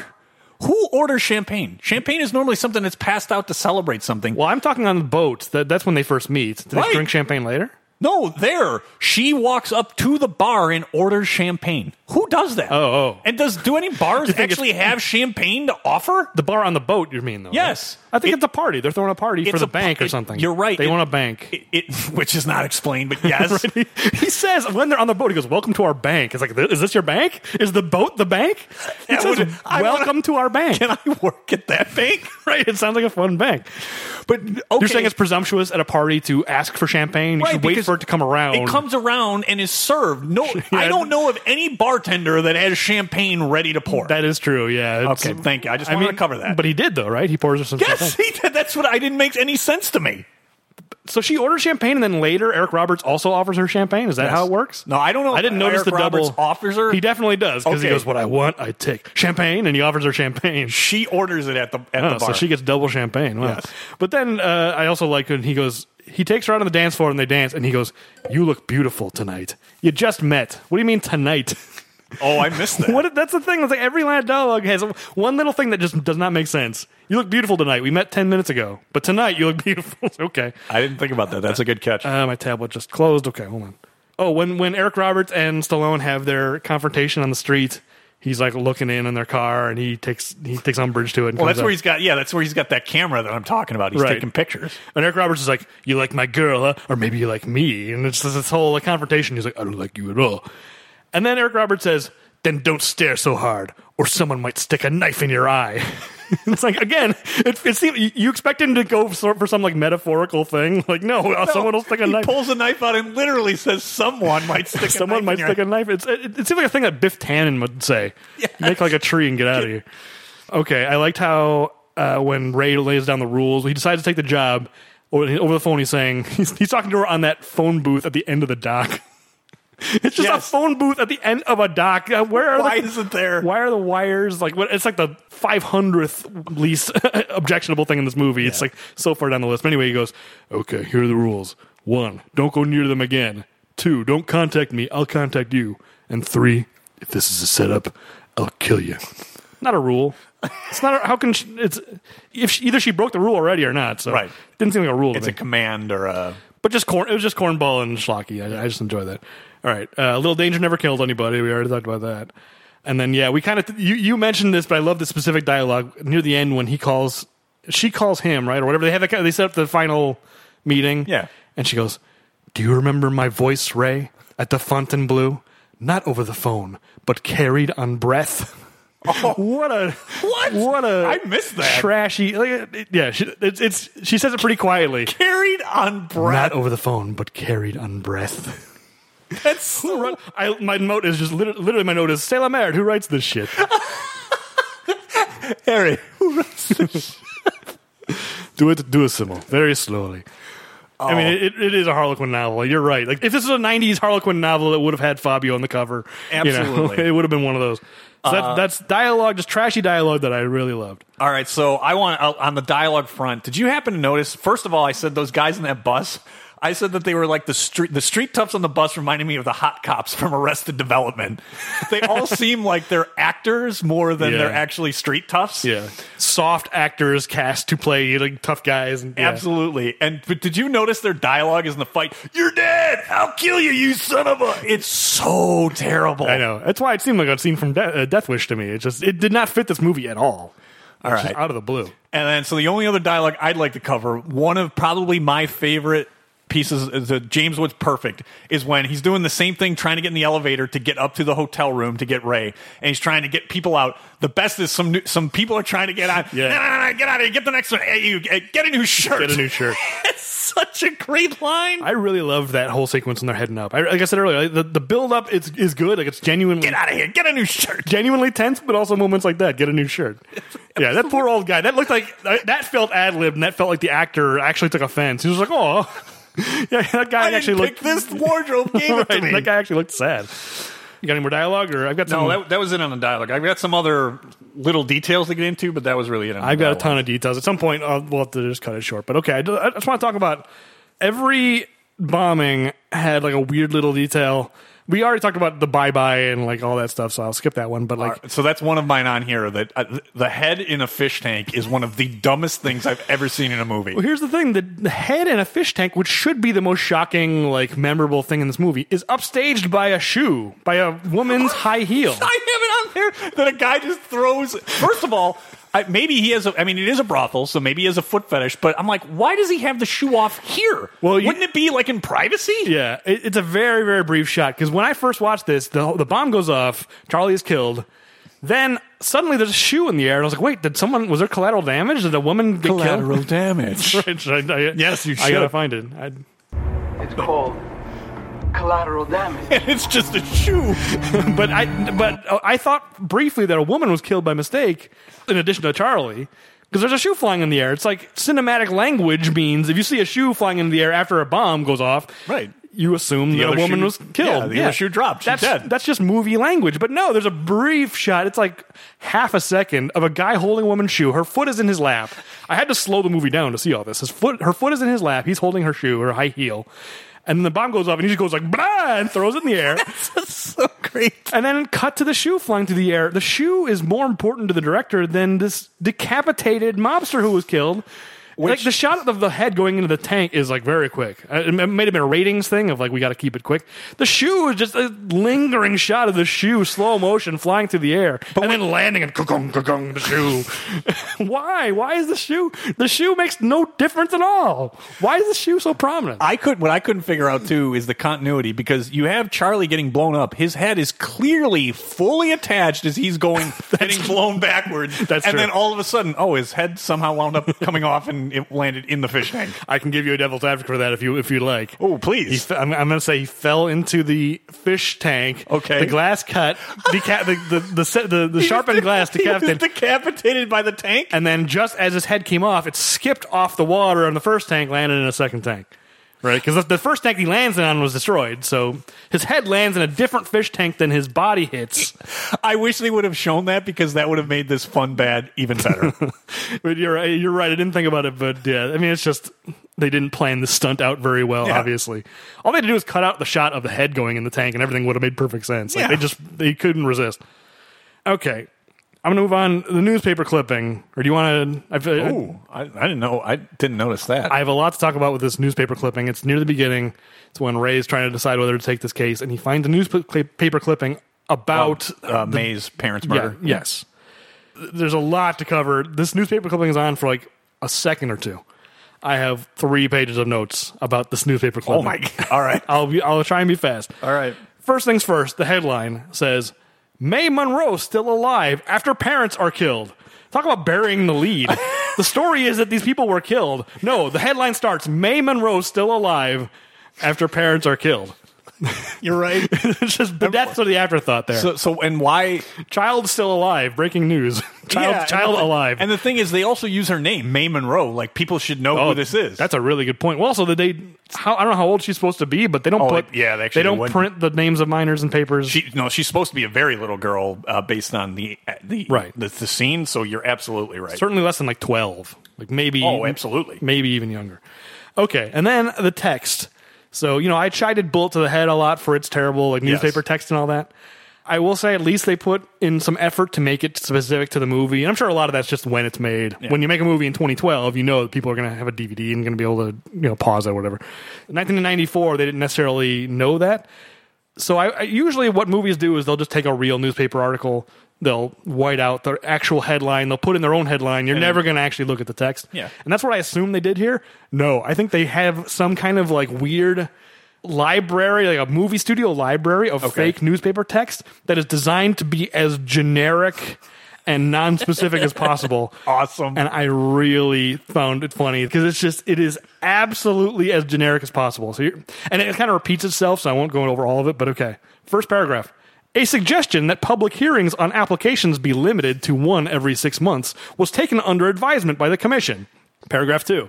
Many persons feel that some legal action is forthcoming, but it now becomes common knowledge that there is pressure from inside which will materially change the aspect of the case. Paragraph 3. An immediate investigation is assured, and indications are that some new light will be shed on the situation in the near future. Available facts seem vague, you're telling me. But authorities feel that time will disclose some means of arriving at a solution. Oh, that paragraph is as generic as can be. I love, and it's like actually well written. It feels like newspaper style in a way that Bullets Ahead totally failed on. They left their tongues wagging, whatever that article was. Yes. Really well written, and I was actually like genuinely impressed at the ability. It's like if you accidentally glance at one sentence, it's like, okay, that seems like a real newspaper article. But if you just read the whole thing, you can just tell there's literally like 5 more paragraphs of this generic text. That's a good catch, though. This is my favorite one. I'm just going to read this one. Of no less importance was the common recognition shown of the fact that any menace from without to the peace of our continents concerns all of us, and therefore properly is a subject for consultation and cooperation. This was reflected in the instruments adopted by the conference. That was my favorite one. That's great. So that's that. I mean, it's obviously just a movie prop. But my final comment on this newspaper article, he's cutting something out. It looks like he's cutting out the article. But if you actually look, he's just randomly cutting out the last 3 paragraphs of the article. It's not like he's cutting around a different article. He's just like, I'm going to cut out these 3 paragraphs and put them separate from the rest of it. Maybe they were his favorite, just like you had your favorite. Well, a lot of those paragraphs are duplicated, so I was wondering if it's like, these are just duplicates of earlier paragraphs. I'm just going to cut these out. But yeah, he's just randomly cutting an article. The article's already cut out, and he's cutting it more. You're right. I'm just going to cut this up. So I didn't think the editor did a good job. Right. This is garbage. It's his commentary on the newspaper. You need these last. So, it's Mozart and Amadeus had too many notes. He's like, this is too many words. I'm going to edit this down. It was a very long story. You can look at it was like 3 columns. Yeah, it was a big story. So those are my notes on that newspaper article. All right. I won't read the whole thing. There's a lot more of text like that. The thing is, a lot of these, I'm looking at my notes here, a lot of these we've covered. I turned the beat around, the audio tapes with the public transportation. You have to be okay with that. Let the general discussion at the beginning be a catch-all, and then we'll go in and catch what we drop. So one of the things I did want to drop is, did you happen to notice? So in that the fake funeral, or May's fake funeral, it's a real funeral, fake funeral. We need to talk about that. He somehow is like grabbing her leg because she's got thigh highs on, pull-ups, thigh highs on, and he somehow knew that she had a gun. He then just takes the gun and just throws it in the holy water. I'm like, that's really irresponsible. Yeah. Well, he's not a cop. He's not a responsible person. He's an assassin. I thought that was kind of cool. It's just like, I don't want this. I'll leave it here. It's like, I got to put it somewhere. I was very concerned about that. I mean, I agree. It's irresponsible. I mean, I guess we do learn that he's an upstanding guy. He doesn't want to kill the kid at the beginning. Right, that's what I'm saying. He's protective of the pregnant lady on the bus. Yes. That's extremely irresponsible for what Lucky Ray is supposed to be. You're right. I guess I didn't judge him harshly enough because I just thought it was a cool guy thing to do. So put this gun in the holy water. Like a cool guy. Do you want to cover the funeral now, or is it Devil's Advocate? I have it in my questions for Devil's Advocate. Right. So I mean, so what else have we got? I wouldn't mind calling whatever. If you've got details about the funeral, we can. No, that was it. I was very upset about how irresponsible that was. All right, we already covered Frank Zappa's beat poetry, so yes. I just have one more thing, and we never talked about the scene where Ned arrives. He's taking over the investigation in Miami PD, and he's just like, oh, there's just some explosives lying around. Oh, there's this detonator lying around. I'm going to build a bomb and be a tough guy and like threaten to blow up the building. That whole scene is so crazy, and like it's to show just how it's crazy James Woods, I guess. But it's like nobody's really reacting. Like the guy who is like in charge of the bomb squad. Yeah, he's just like, all right, you made your points. He's so calm about it. Is this real? Like, I didn't know how to take that scene. It's like, is he actually going to blow up the thing, or is he just joking around? Like, is there actual explosives in there? I guess so. I took it as there were actual explosives because that guy said he didn't know how to disarm it, and he was afraid. That's right. Yeah, I guess so. Yeah, eventually he does get a little bit afraid. For most of that scene, I'm just like, why isn't anybody panicking more? Just like, because they don't know how crazy. They don't know that it's James Woods, and James Woods can be crazy in movies. And he takes his time putting it together to the point where it's like, you had ample time. He's like, I'm going to put a bomb together. Wait 30 seconds while I assemble it. It's like, jump on him, grab him. It's like, why is everyone just watching him do this? Well, because he's soon going to be in charge of the entire Miami PD. Well, he arrives in the police department and asks where the bomb squad stops a random cop, says, where's the bomb squad? Shows up, and they immediately start giving him a report as if they know him and have worked with him for years. Oh, here's what all the information we have. Like, is this the first time they're meeting, or is it not? I took it as it's the first time they're meeting. And yet the guy who's the head of the bomb squad says, oh, here you are. Oh, Ned, here's our report. Here's everything we've learned. Why are you talking like this? Like, nobody in this movie acts like a human being. You know? Like, if this is the first time meeting, why are they speaking to each other like this? Exactly. It's crazy. All right, done with the details? I'm done with my details. I'm ready for questions. All right. I want to ask you a bunch of questions. And I want to have them answered immediately. So this is the Devil's Advocate segment. Yep, we ask each other questions about the movie, and then ideally the other one plays devil's advocate and tries to answer the question, although usually we just throw up our hands and say, oh, it's a good question. Yeah, exactly. So, you want to start? All right, so I'll go right at the beginning. Can you help me understand the plan in Bogota? He puts 2 bombs on the bridge, and the car is going to drive over the bridge. They have to have, and there's timers on it. It didn't have, at least that I could see, anything that was a remote detonator. I know Woods throws something away, but there's a timer on it. I don't know if it's clear if it's a timer or if there's some kind of weight that triggers it. Like, it's sensing... when the truck goes over it trips a wire. I'm pretty sure there was a countdown on that bomb. Was there? Yeah. I don't remember. Because Ray is running as fast as he can, which he's not quick enough. Maybe that's why Ned is there, is he's a math genius, and it's like he's calculated precisely. They're traveling at 38 miles per hour, so that means that I need to put 12 seconds on this bomb or whatever. I just said, what happens if the car goes at a different speed than the insanely slow speed it happens to be going over that bridge? The bombs are on the structure of the bridge, so you expect that the plan is blow up the bridge. Fall down. The bridge will fall. The car. That's not it. No, that's not what happens. The bomb goes off. The car, or Jeep, I guess, cartwheels over the edge of the bridge into the river. We know they're in the river because Stallone says they're as dead as the people in the river. In that river. So yeah, the bomb where it is on the bridge. How does the bomb place underneath the bridge on like the physical beams of the bridge cause a truck to flip over and end over end go into the river? Because he's a specialist. I guess so. He shaped it so precisely that it was able to the explosion teleported up through the road and blew up the truck. That's how much of a specialist he is. Am I misremembering? It's underneath the road. It's in the bridge structure under the road. It's almost so the road would cushion. It would be between. Yes. It makes no sense how those people are killed. Everything that makes no sense makes me like this movie more because it's just it just commits. I'm committed to enjoying this stupid movie. All right, so that was my first one. What do you got? Like I said earlier, just Stallone and Sharon Stone on the phone. Every single thing they say, I had a question about. Oh, so literally every line of dialogue. I mean, here's the first conversation we see. He's on a public payphone. Yeah.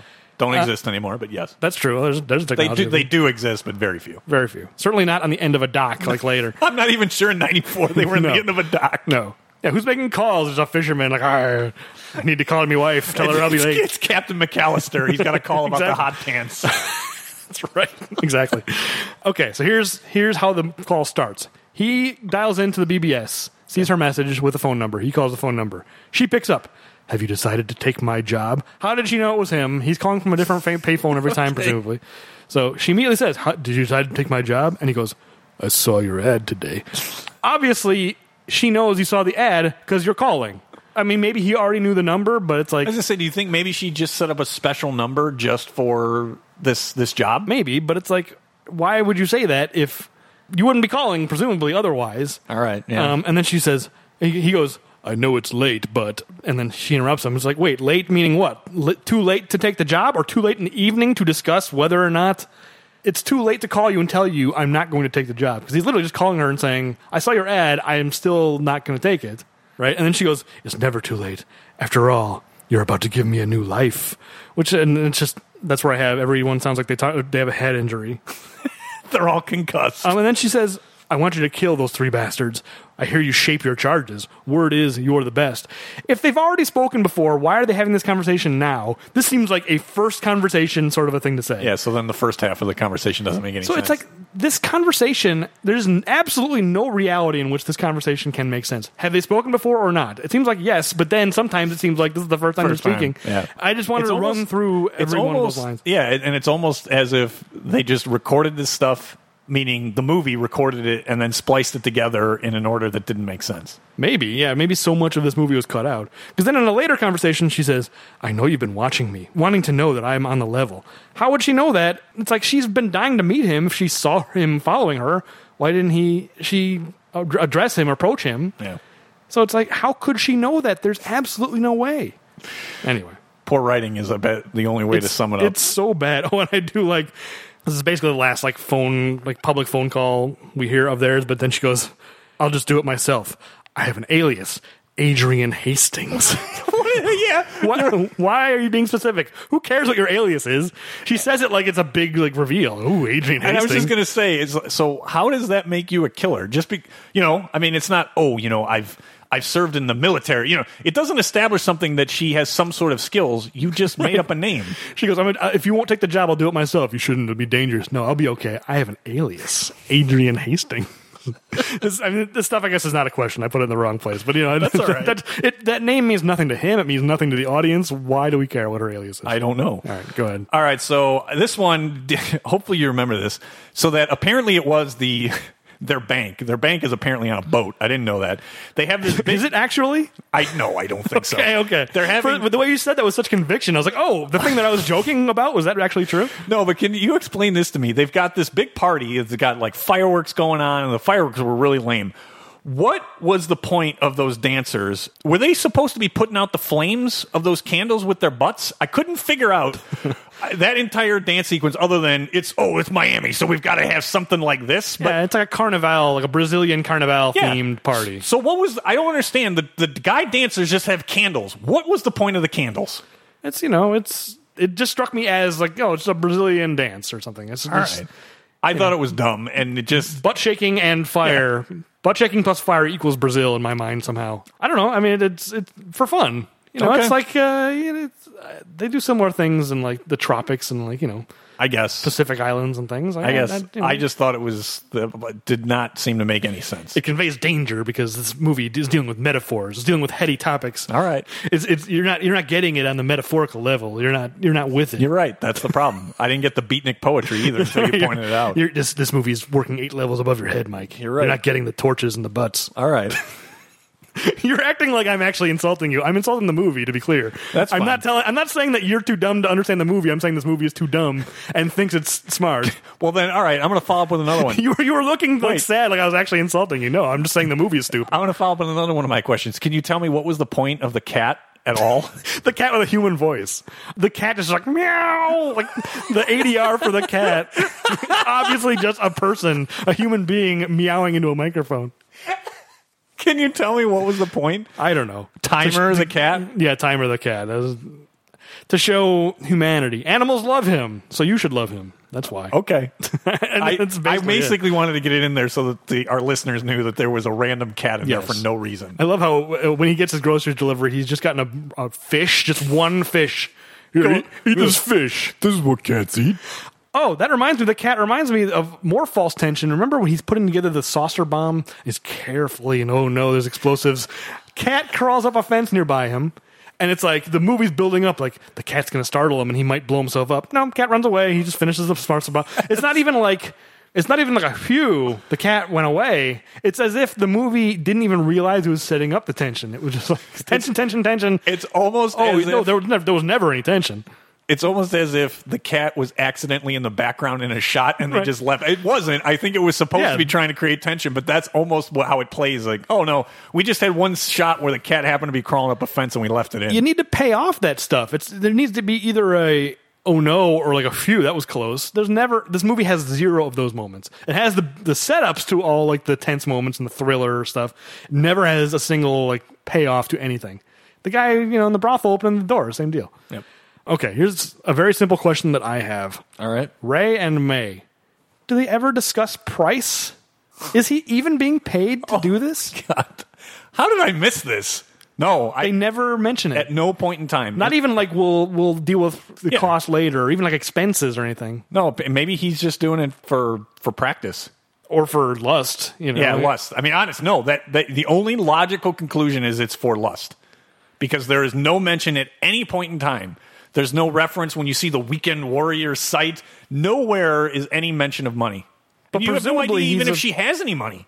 That's true, yeah. How is she? She's staying at some hotel that has to advertise the fact that it's air conditioning. So, I mean, how good of a hotel is she staying in? I don't think she even has any money. Probably not, yeah. Are we supposed to believe that he's being paid to do this or not?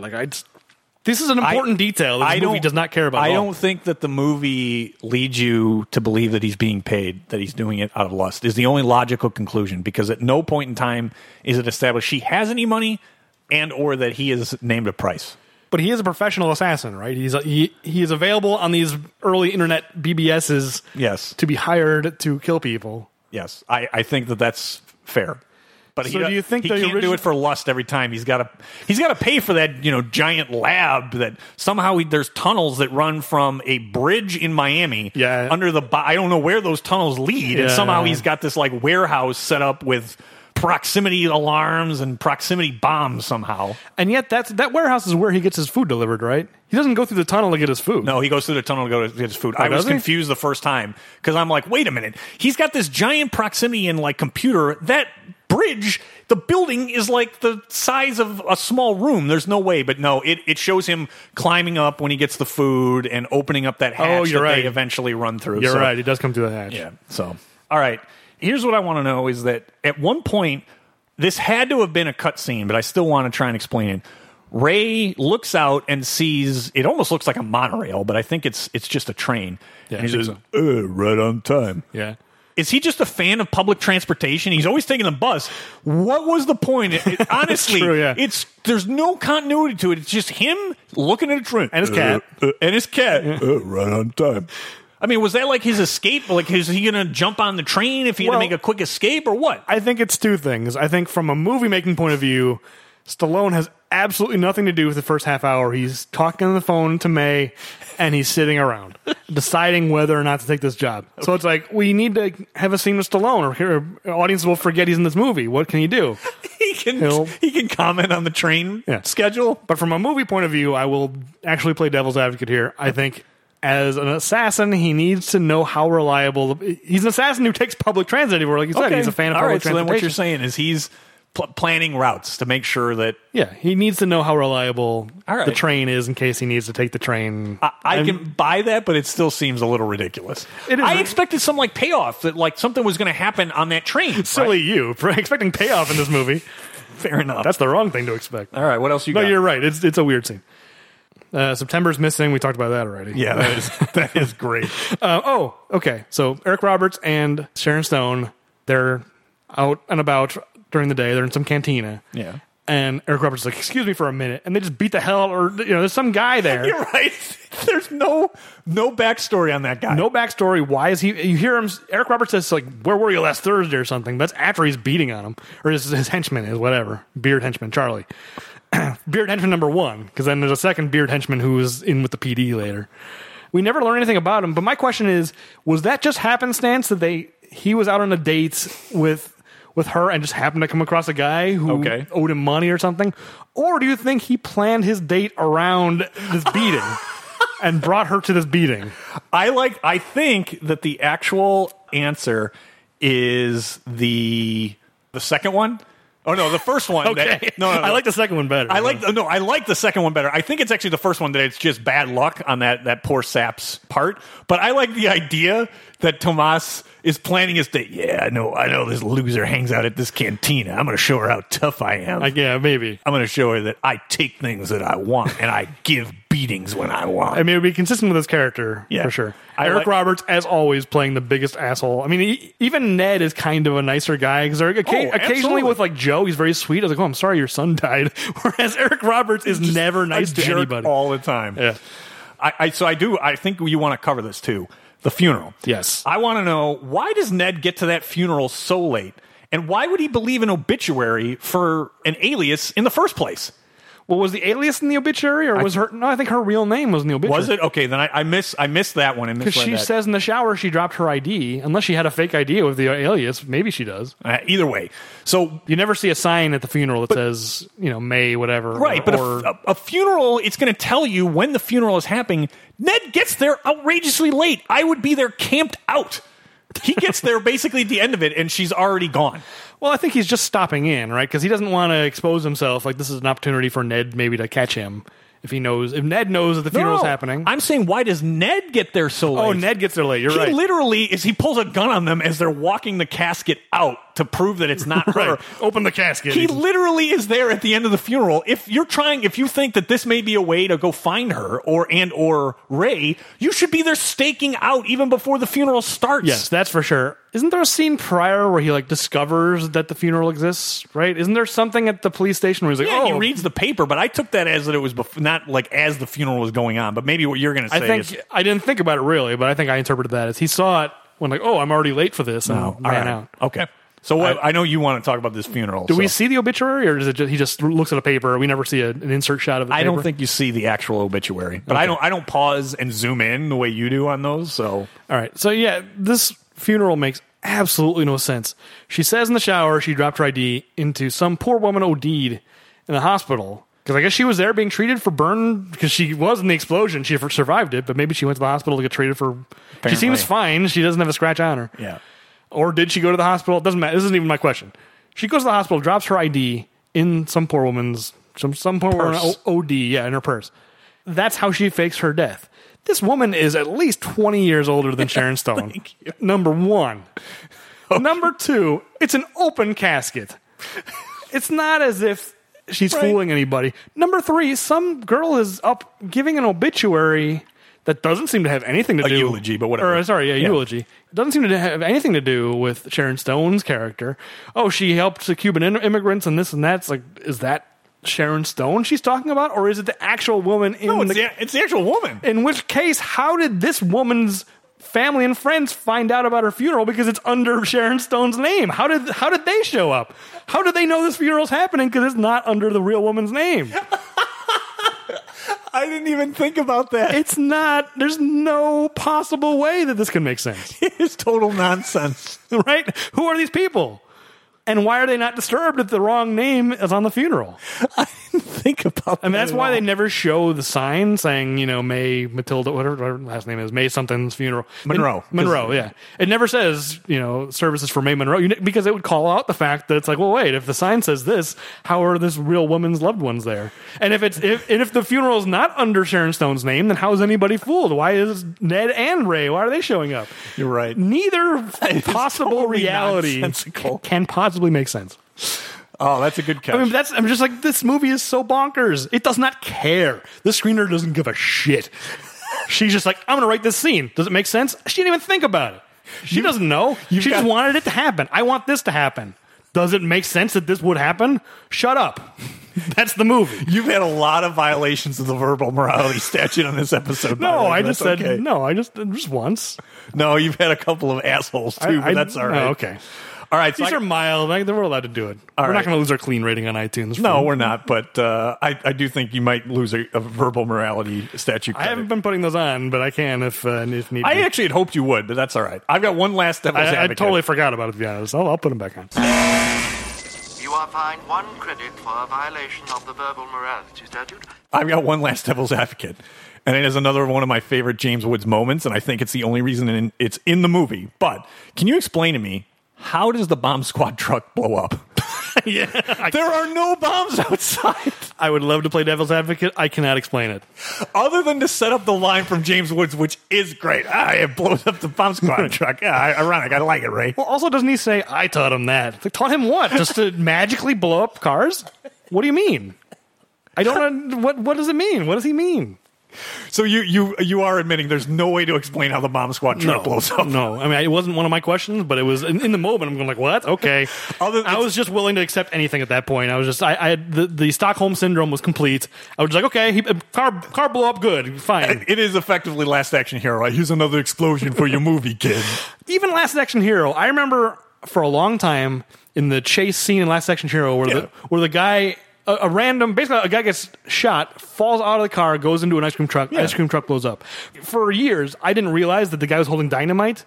So it was just in my mind, it was it's hilarious. It's satire. That's what I always took it as well. But in my mind, it was this movie is making a commentary about how in movies, how easy it is for cars to blow up. Just a human being colliding with it. But then when I realized that he was holding dynamite, I was there's an actual reason for it. That's a bummer. But in this movie, it really is just magic and nonsense.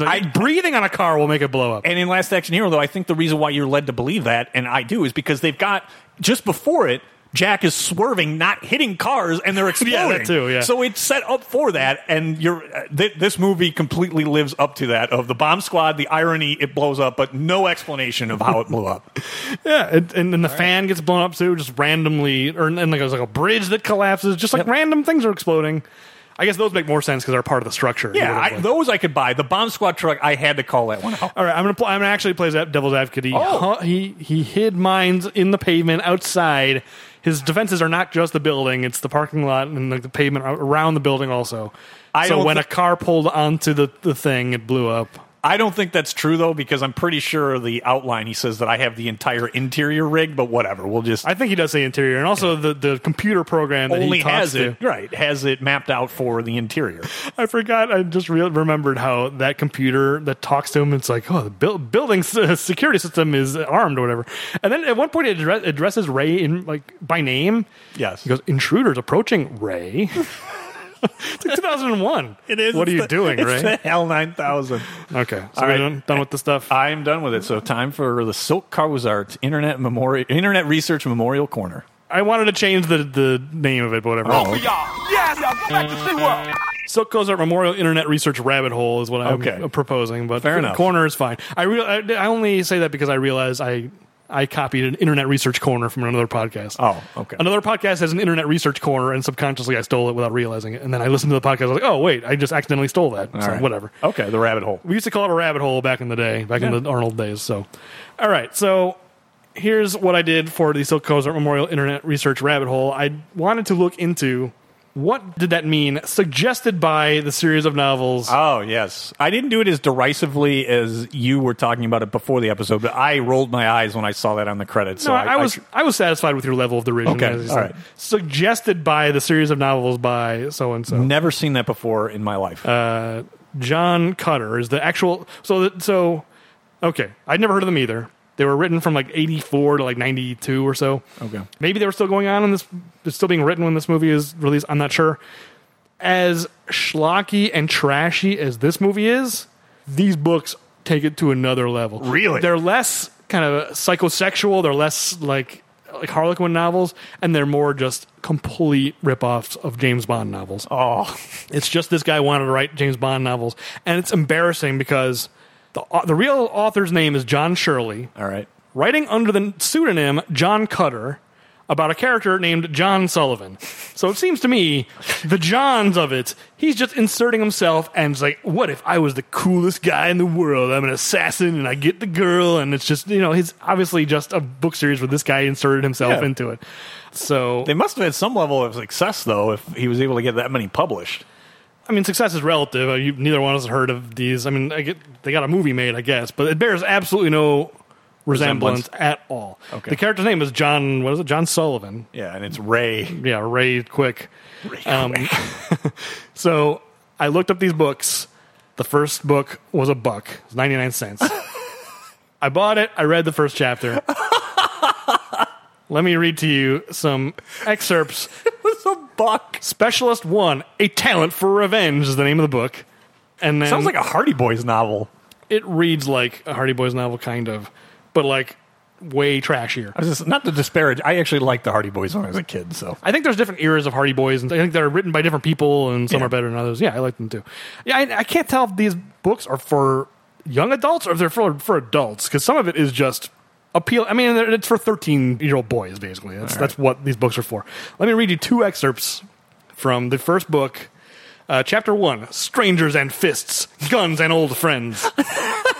He couldn't decide on a title for Chapter 1, so he used both. So I'm going to try to read this like an audiobook, I guess. All right. I don't have the best voice, but I'll try. Yes, said Malta. I know the sort of man you mean. This is the first paragraph in the novel. All right. Yes, said Malta. I know the sort of man you mean. Or rather, I know the sort of profession you are referring to. But you must understand that these men are not necessarily of a single type. They come from many countries, these mercenaries, and many cultures. Some things they have in common, such as the ability to kill. But some kill more than is necessary and enjoy it. Others kill only when they must and regret it. And there is one, only one, who kills only those who truly deserve killing. And it is my advice that this man is the one you should seek. Oh, that is really bad. That's the first paragraph of the first chapter. I love the notion that, like, it's like a Goldilocks of assassins. It's like some assassins are jerks and just kill too many people and enjoy it. Some assassins are too mamby-pamby. But yeah, you got to get just right. There's only one man who can. John Sullivan. He's the porridge is just right. He enjoys killing the exact right amount. It's so stupid. Oh, and then a couple paragraphs later, they're talking about hiring this guy, and then he goes, "He is called the Specialist. He specializes in vengeance." Oh. He's not a bomb specialist. He's just a badass assassin. That's all he is in this. That is way worse than this. It's really worse. Okay, so then what happens is, it's a book, but next section is John Sullivan. He's in France. He's trying to avoid. He's like, I'm running out of money. My last job was 2 years ago, and like, I need a job, but I don't want to do any more killing. Whatever. It's bad. And then suddenly some guys jump him randomly. He fights them. He beats them up with a oar, like a boating oar. Yeah. Then, here's what happens. The cops are coming. Oh, and during the fight, he just happens to spot a woman in a bikini, a white bikini, driving an MG, which I guess is a car. It's important for the... So this is the other excerpt I want to read. Nerves singing with adrenaline. Sullivan looked around for the cops. He saw the small French patrol car. Its toy-like a gumball flashing down the street. There were 4 cops in it, looking for him. They hadn't seen him deal with his assailants. Too many cars blocked their view. Just when they drew near, when Sullivan thought sure they'd see the stunned men groaning between the cars, the girl in the white MG stood up and dropped her bikini top. She let it fall away from 2 glorious sun-ripened breasts. Shoulders thrown back, breasts jouncing with every movement. Jouncing? Is that even a word? I don't think so. Breasts jouncing with her every movement. She waved at the police. She had their full attention. So when they pulled up, they didn't see Sullivan or his victims. The eyes of the 4 gendarmes were fixed on her bobbling, wine-nippled breasts. That way, the girl shouted in French. She pointed them away from Sullivan. So as trashy as this movie is, that is much worse. I don't plan to finish reading this book. It was 99 cents. Hopefully well spent, if not just for the podcast. But man, oh man. That was really bad. And that's kind of how James Bond novels read. I've read most of the James Bond novels. It's like if you took that but made it like not so terribly written, jouncing, It's amazing that somehow, even though it has nothing to do with the books, that these books got adapted for a movie. It's like, that got bought. Someone in Hollywood's like, we're going to make that into a movie. I want to see those jouncing breasts.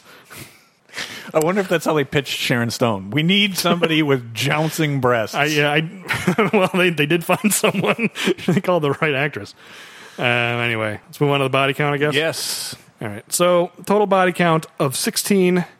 Stallone had 10 total. Yes. That's consistent with you. I counted the flashback. It sounds like you did also. Yep. It happened on screen, even though it was before the movie. Those were 7 for me, May's parents, because I had 5 in the Jeep with the kid. I don't have mine numbered, but yeah, 10, we're lining up, so that's fine. So James Woods got 3 right at the top. There's the Jeep explosion at the beginning, and then Charlie got 3, 2 in the past, and 1 for the September stealing, whatever brothel owner. 16 total, 10 for Stallone. So. Just to make it clear, this segment is to compare Stallone's body count with Schwarzenegger's just on average. So Arnold Schwarzenegger ended up with 14.76 per movie as a body count. Stallone right now has 209 across 12 movies. So it's dropped a little bit to 17.42. The expendable lead is shrinking and shrinking. Yeah, it really is. All right. We still have, I'll save this thought for later. So let's move on to the Wrecking Crew award. We got to give the award. This one was easy for me. It wasn't even close. Well, I have not even really decided yet. Wow. All right. Well, I'll just lay out mine. Without a doubt, best part of the movie. He doesn't have the same amount of bodies, but I don't care. It goes to James Wood as Ned, without a doubt. Yeah. I mean, I was on the fence, but you're right. James Woods. Because there's not, I mean, in terms of it is an action movie, there's not really that many kills. There's not that many great ones. It's barely an action movie. It is barely. Right on the fence with Thriller, I'd say. Yeah, so with that, to me, it's... What's the best part of the movie? And without a doubt, it's him. Yeah, when you imagine the movie without James Woods, Ooh, is it grim? yeah, it would be pretty unwatchable, whereas I found this movie highly watchable. So, yeah, I guess he deserves most of the credit. Yeah, I mean, right. not just him. I was enjoying... Because here's the thing. He's bringing a lot of energy and, like, he's livening the movie. Like, he's definitely... without him, without that character, this movie would be kind of... It would be very self-serious in a way that would be tough to watch. But I also enjoyed the self-serious stuff because it was so terrible and corny. But it's like, yeah, maybe too high a concentration of that, I wouldn't have been able to enjoy it as much. Yeah. Because at least James Wood, he represents a break from that stuff, at least. Yep. Okay, I'm going to give it to James Wood also. I agree. All right, we agree. We agree. So then we'll see if we agree on the Rocky rating. I don't think we will. Hey, what the hell are you doing? You're punching car accident victims. No, you don't understand. He was bad-mouthing my film. This is the segment in particular that we need to explain every single... Because we're just like, I give it a Tommy gun. It's like, no one knows what this means. This is the first person listening. So All right. This is the segment where we rate each movie using our scale of Rocky opponents. Yes. From Spider Rico up to Apollo Creed. So Apollo Creed is the pinnacle. Spider Rico is the absolute basement. That's absolutely right. And for the first time, I'm awarding this movie an Ivan Drago. Wow. I enjoyed it on that level. So I'm going to admit something to you. I was close. I was really close to an Ivan Drago. I didn't exactly get there, but I didn't want to disparage it much, so I'm going to split the baby. I gave it, I think, my first Mason-Dixon. Okay. So I think that it is not a good movie, but it is an entertaining, fun movie, but it's just not there. There's too much of the seriousness to it. The scenes that are fun, silly. Yeah, but the seriousness is also silly. It's dumb. It's silly in a totally but it's different not way. good. I don't know if that first 20 minutes isn't necessarily that much fun, so that's why I went with the Mason-Dixon.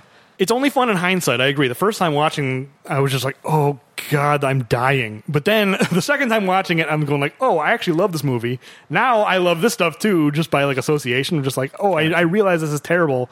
And like the Harlequin novel quality of it, I started to enjoy the second time through. But yeah, I know what you mean. Like it's really rough to start. It's not... I mean, I guess Bogota is supposed to be the slam bang opening, but after that, it's just like, yeah, it kind of grinds to a halt for a while. The one thing I will give to it is this is a movie that I probably wouldn't seek out necessarily to watch again, but I would watch again. Well, I might end up buying this on Blu-ray. Are you serious? Yeah. Wow. I never would have guessed that. Well, and I think what you just said kind of touches on something. Someone said this once. I don't know if it was a podcast I listened to or what, but I remember hearing someone say this, and I remember thinking, like, that's very true. Bad movies that are enjoyable, or you know what I mean. Like I enjoyed this movie, so therefore I think it's a good movie. Yeah. But you know what I mean when I say bad movies that are enjoyable. Someone once said that the best ones of those are the ones that continually are changing the ways in which they're bad. It's like, a bad movie that's only bad in one way for 2 hours gets boring. I think that's what it is. It keeps it fresh. It's like every scene is bad in a whole new way. Well, this is a positive development because I will say I wasn't sure how this was going to go, but I like the fact that you have discovered something that you may purchase a new Blu-ray on the Stallone collection. Oh, I've done that. There have been a couple of Arnold movies that were like that. It's like, oh, I actually really like this movie. And, okay. Yeah, this might be the first Stallone where that's happened. Where it's Yeah. like, oh, this is a nice surprise. Yeah. Because, we've talked about it in the past of just, we're committed to watching all these movies and it's going to be a lot more feast and famine. But, hey, I feasted this time. I enjoyed it. That's good. And that actually is a good segue into what we got to close out here with, which is we got to figure out what we're doing next. Yeah, And it's your pick. It's my pick. So I'm going to the Rambo well. All right. This is for sure action. No doubt about it. Yes. All 4 Rambo movies are action movies, without a doubt. And part of the reason why, we're getting pretty deep into the season now. It's time to pull the ripcord on Rambo. And originally, I was going to go with the 4th Rambo because Rambo 5 was just announced. And I thought, let's watch the 4th one because odds are Rambo 5 will be pretty similar to 4. Because 4 is pretty different from the other 3. You've only seen First Blood, right? Yeah, that's it. Okay. But then, you know what? I don't want to go out of order. You can feel free to go out of order if you so choose, but you don't have any context, so what do you know? I'm not going to. So, you know what? I don't want to start at the end. I want to start at the beginning. All right. First Blood. That will be First our Blood. next episode. All right. I'm looking forward to it. This is going to be we're getting really back into the action now. Yeah. And well, by Rambo standards, First Blood is like the tamest. It's like almost a thriller. It's like almost on the fence. Yeah. By most movie standards, it's action-packed, but by Rambo standards, all right, it is extremely tame. But yeah, it's my favorite Rambo movie as of now. Maybe that'll change, maybe it won't. But Well, I'll only learn as we go along and as we watch the other ones. well, so. certainly it's your favorite because it's the only one you've seen. Yeah. Is it a movie that you like even, or is it just like you've seen it and you have no strong opinion about it? Or? It's the latter. I've seen it. I don't have a strong opinion. Okay. That was kind of my impression. I'll probably have a stronger opinion now that we're doing this and spending a lot of time working on it. Yeah, so. I'm looking forward to. It's fun taking you through the Rocky movies in a way because I enjoyed kind of talking through Rocky, but you've seen all those movies where it's like part of me is even more excited to go through the Rambo movies and see your reactions to them as someone who's never watched them, which is still kind of shocking to me, but it'll be... I'm not perfect, right? No, I mean, I'm not a huge Rambo fan anyway. I get it, but it'll be interesting either way. All right. So that's the show. That is the show. So if you've enjoyed it, please write us a favorable review or like us on your podcast app of choice. And don't forget, we certainly enjoy banter and comments on Twitter at Bad Puns. At Arms Race Podcast. That's something I can't get rid of. No, don't get mad about it. It's bound to happen. So, yes, at Arms Race Podcast. I swear that's it. If you didn't get so angry about it, I would take it out. But because you're so annoyed, now I have to leave it in. Because how could I not? You're so annoyed with yourself. Fair enough. At Arms Race Podcast. Yeah, and you know what? If you enjoy the show, word of mouth always helps. So, let people know, tell your friends. Absolutely. I think we're finally starting to round into shape with our new format. For a while, it was a little bit of an uncomfortable fit for us. We were trying to figure out how it works, but I think we're starting to figure it out. I mean, it's probably still have some ways to go, such as telling people what the segments are, for instance. Yeah, well, we're learning and improving as we go. Yeah, so, if you gave us maybe a middling review earlier, maybe reconsider. We'll take those two. Yeah, We'll take all reviews. Honest opinions are honest opinions. Yeah. Like, you can't fault people for... I mean, it's good for us. Yeah, feedback absolutely. is good. All right. So we'll be back with First Blood, the only Rambo movie that has a sensible title.